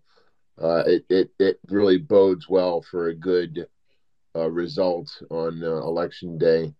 So I'm really jazzed about that. So yeah, it looks good. I'm not going to get excited yet, but I'm feeling pretty optimistic. All right. Well, that's good. And like I said, I feel very optimistic for us for Democrats, for democracy. And I am not going to be tuning in to any mainstream media naysayers to bring me down. They can't. Yeah, I'm on So, that. all right. So, up next, glad you were able to come in again today toward the end, Kevin, and appreciate you coming in. Like I said, I know you're working, but you always try to come in, listen, chime in when you can, and I would thank you for that. I'm So, up, surprised Marco hasn't popped up. I know Marco, but Marco is busy sometimes. Yeah, Marco, was fishing Marco. today at all? Oh, he's down there, but yeah, Marco is out there working. Okay, he's doing the work, so I'm not gonna I was glad to hear bash Brother Marco. Khalil too. Absolutely. Yeah. So up next we've got Tiff, and since you called Marco, he may come. But Tiff, go ahead. You have the floor. Glad you could join us today. I hope you have had a great day thus far. Well, it's definitely better than yesterday, Ms. Hey, D. can I jump in real quick? I don't know if are you going to talk about Letitia James at all at all? Me, no. Okay, so this is just breaking. She just won. Donald Trump lost. The judge said he will appoint a monitor over Trump org in connection with the New York State's AG $250 million fraud lawsuit. So All right. he Yeah, would. that's what Kevin just told us. Yeah. So appreciate Oh, I that. didn't realize that's what Kevin was talking about. Yep. Gene was asleep at the wheel. That's I okay. know. I It don't know happens, what he's Gene. doing there sometimes. So anyway, He but thank he's you. munching on tacos. So thanks, Tiff. You're next. I did finish my bid though, Kevin. You're what? I was working on a bid for one of my jobs. Hopefully you didn't confuse the bid for your taco. Yeah, well, it's not You know, Tuesday. it's a high fiber diet either way. All right. Well, good afternoon, everyone. Really quickly, really quick. I don't have much today. Just ignore all of these doomers and people who are getting on my last nerve. They think they know everything, but they seem Who to do know we need to nothing. beat up, Tiff? Tell us. Tell us. Everybody, I don't know. Let me see. John Ralston with his dooming self in Nevada. We also have just people just on the timeline crying about the most stupid stuff, like Tim Ryan this morning on CNN. Who cares? I don't care what Tim Ryan says at this point to win. He could literally say boo, and I would be like, good job, just win. I don't care what he has to say.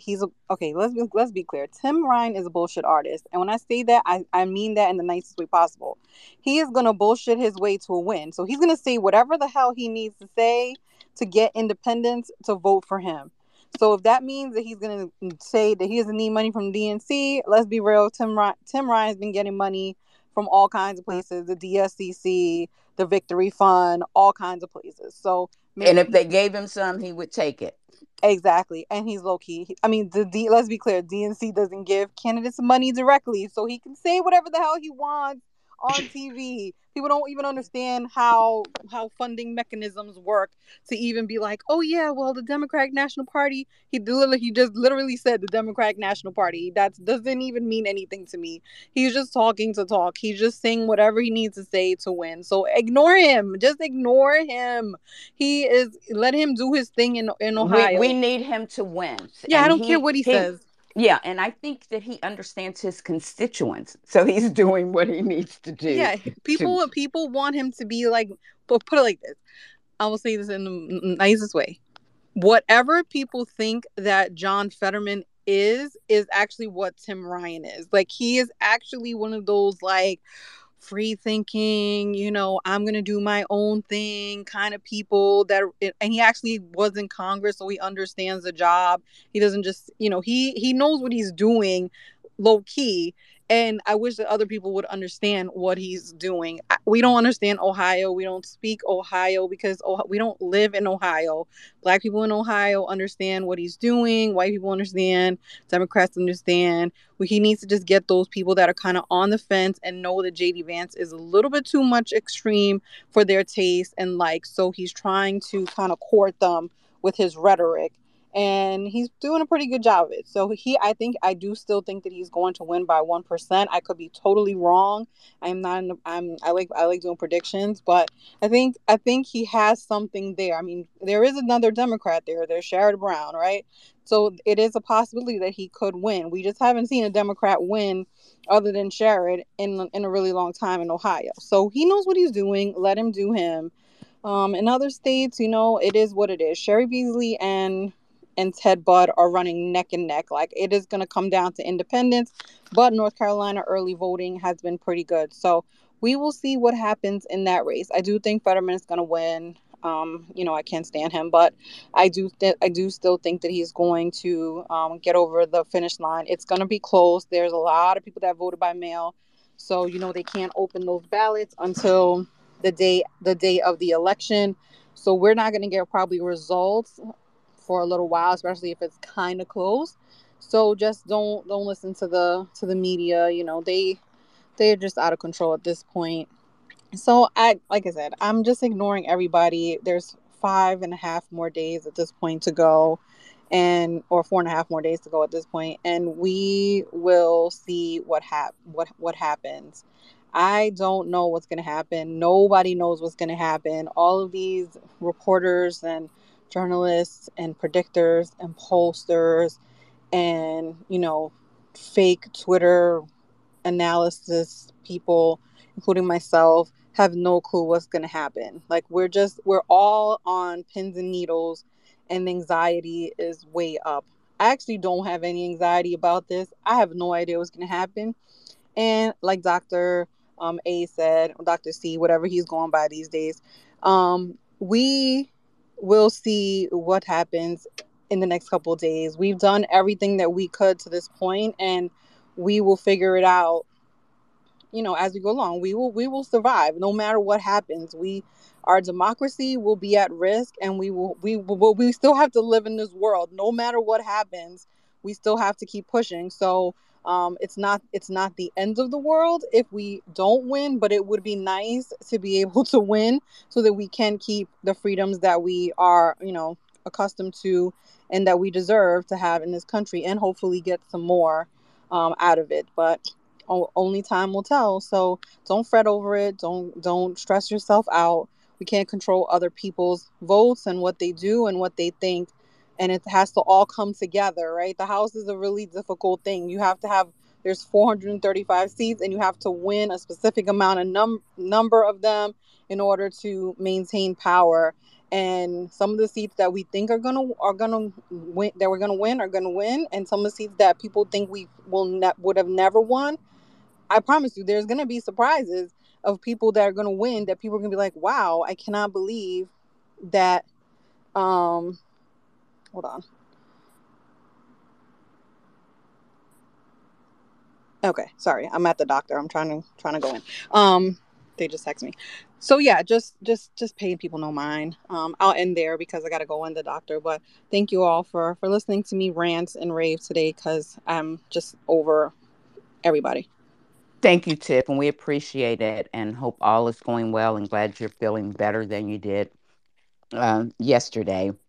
We know you understand what we have to do, what's at stake. So I appreciate that and love it when you can come in here and just share with us, whether that's information about polls, or certain races and things. And I'm glad that you brought the Tim Ryan thing up, because I did mention that to Eugene today, and you said it so beautifully because that was pretty much what I said to him. It's like, he knows what he's doing, okay? And let him do what he needs to do to win. And that's what we need him to do. So thank you so much, and thank you for all the work that you're doing to help so many candidates and everything, um, and the role that you play here in this community. We appreciate you. So if there is no one else, I'm going to give it to my co-host, and then I'm going to give you some closing thoughts. Are you there, Eugene? Yeah, I'm sorry. I just said, like, it was all a timing thing. This seems to happen more often than not. Um, Yeah, so I actually like I feel like America put in its work on the democracy side of trying to get messaging out. Each one of us can only individually do what we can do, and as a community we can do what we can do. And I feel like every effort was put forward. Man, I saw people getting off work and even at work, doing stuff to try to help move these candidates forward. And I think Tiff's right. I think that there's going to be some surprises out of this. Um, and I'm going to claim that any candidate that just got over the hump, by a little bit, it was because of you all that got him over that hump. I've thought about this a lot. Like, the last elections that we've had of like watching what people do, and like, are they really moving the needle on that, and I really think that this community has moved the needle. Whether it was enough or not, we won't know, right? There's no way to know, and no poll can tell you. And they can scare all they want to. What they're trying to do is move the needle on those last minute voters, right? um, Especially when you're dealing with races that are close. It's all a game. But here's the thing: is what I am seeing is because of groups like this and others, America is becoming a lot more educated about how our government works and how our voting process works than they were before Trump took office. I think it has been a major. Sorry, my phone went off there. I think that it's been a major um, effect. Anyways, Khalil, it was really good to hear you speak today, brother. You too, Dr. C. You skipped B there. Really great to see you, brothers. And everybody else, Graham, and just everybody. It's voices of reason and wisdom are important in these times. And like, you know, yes, take some time for your mental health. And I always say, like, sometimes you just need to take yourself on a date, right? Like, go have a bubble bath or something, like whatever, floats your boat. But like, sometimes you just gotta, like, make sure to take care of yourself, because these are, and it's not over. And like they said, even if it's a blowout win, we still like, this isn't over, folks. I mean, these people are serious. They said, I just put out a video, and at the end of the video, they're holding a sign as they're breaking into our Capitol that says "Never surrender." And like, there's a bunch of these fools that just, they're hell bent on finishing this thing out, and it's not happening. We're not going to become a fascist country. We're just not. I really believe that there's a more of us Americans that believe in democracy than there are those that want a fascist, neo-Christian, whatever their formula is. Anyways, D, it's always an honor to be your co-host, and I'm grateful to walk this journey. All right.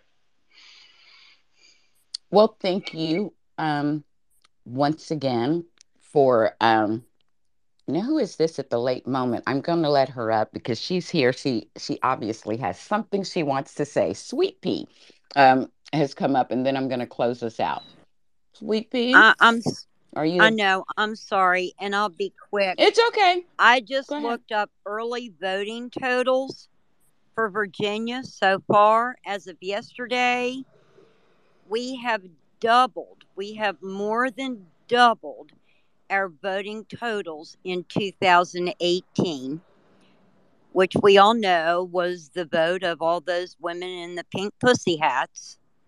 So I wanted to share that, and as encouragement to leave you with today. Thank you so much. Just please take a look, guys. We've got this. Thank you. And just because we know we have it, it doesn't mean anyone can set out. We've got it because we have your vote. And we need you to get about 5 to 10 other people and more, if you can, to Hey, vote. make your statement in numbers. What? In numbers Too two big, what? too big to ignore, too big to be rigged. So, yeah. All right. So, guys, I want to thank you, and that is encouraging, Sweet Pea, and I'm glad you were able to share that with us before we closed out today. So, I did share with you I'm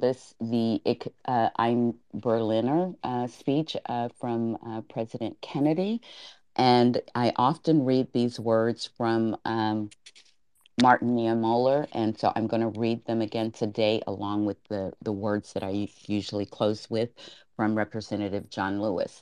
And Martin Niemöller was a prominent Lutheran pastor in Germany in the 1920s and early 1930s. He sympathized with many Nazi ideas and supported radically right wing political movements. But after Adolf Hitler came to power in 1933, Niemöller became an outspoken critic of Hitler's interference in the Protestant church. He spent the last 8 years of Nazi rule from 1937 to 1945 in Nazi prisons and concentration camps.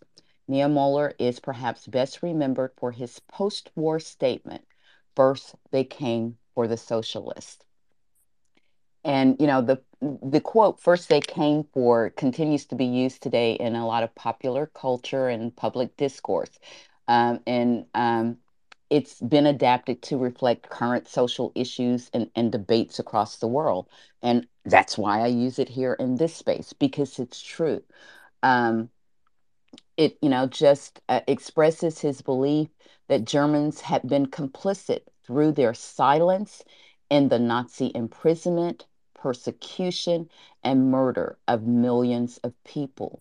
He felt this to be especially true of the leaders of the Protestant churches, which were made up of Lutheran, Reformed, and United traditions.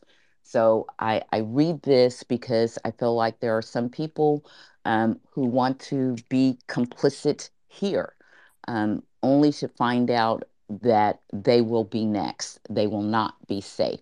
And I just like to remind people of that. And this quote: "First, they came for the socialist, and I did not speak out because I was not a socialist. Then they came for the trade unionist, and I did not speak out because I was not a trade unionist. Then they came for the Jews, and I did not speak out because I was not a Jew. Then they came for me, and there was no one left to speak for me." And we can substitute the words that he has used, the socialists, the trade unionists, Jews, with many other demographics today. Um, the gay people, the women rights, African Americans. We can just substitute it. Just know that eventually, in an authoritarian state, you will be on the menu. Okay.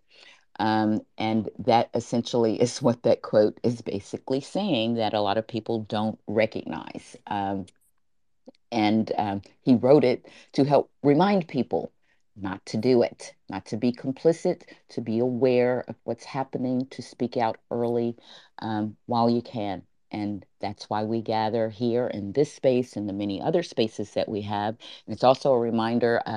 Carla and Shauna are having their um, political space tonight, covering Wisconsin.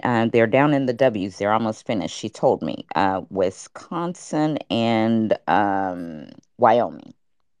So, and that starts at 6 p.m. So, if you have an opportunity, if you know any folks in that area, drag them in there, talk about it. It's so good that they have been able to do this state by state and just drilling down on the candidates and the issues that are going on in that state. So, my hat's off to them. We look forward to Dr. C's space to help us to cope with the situation at hand and to understand the importance of self care in all of this. And then I'm going to leave you with these final words from the late, great Representative John Lewis. "Do not get lost in a sea of despair. Be hopeful, be optimistic. Our struggle is not the struggle of a day, a week, a month, or a year.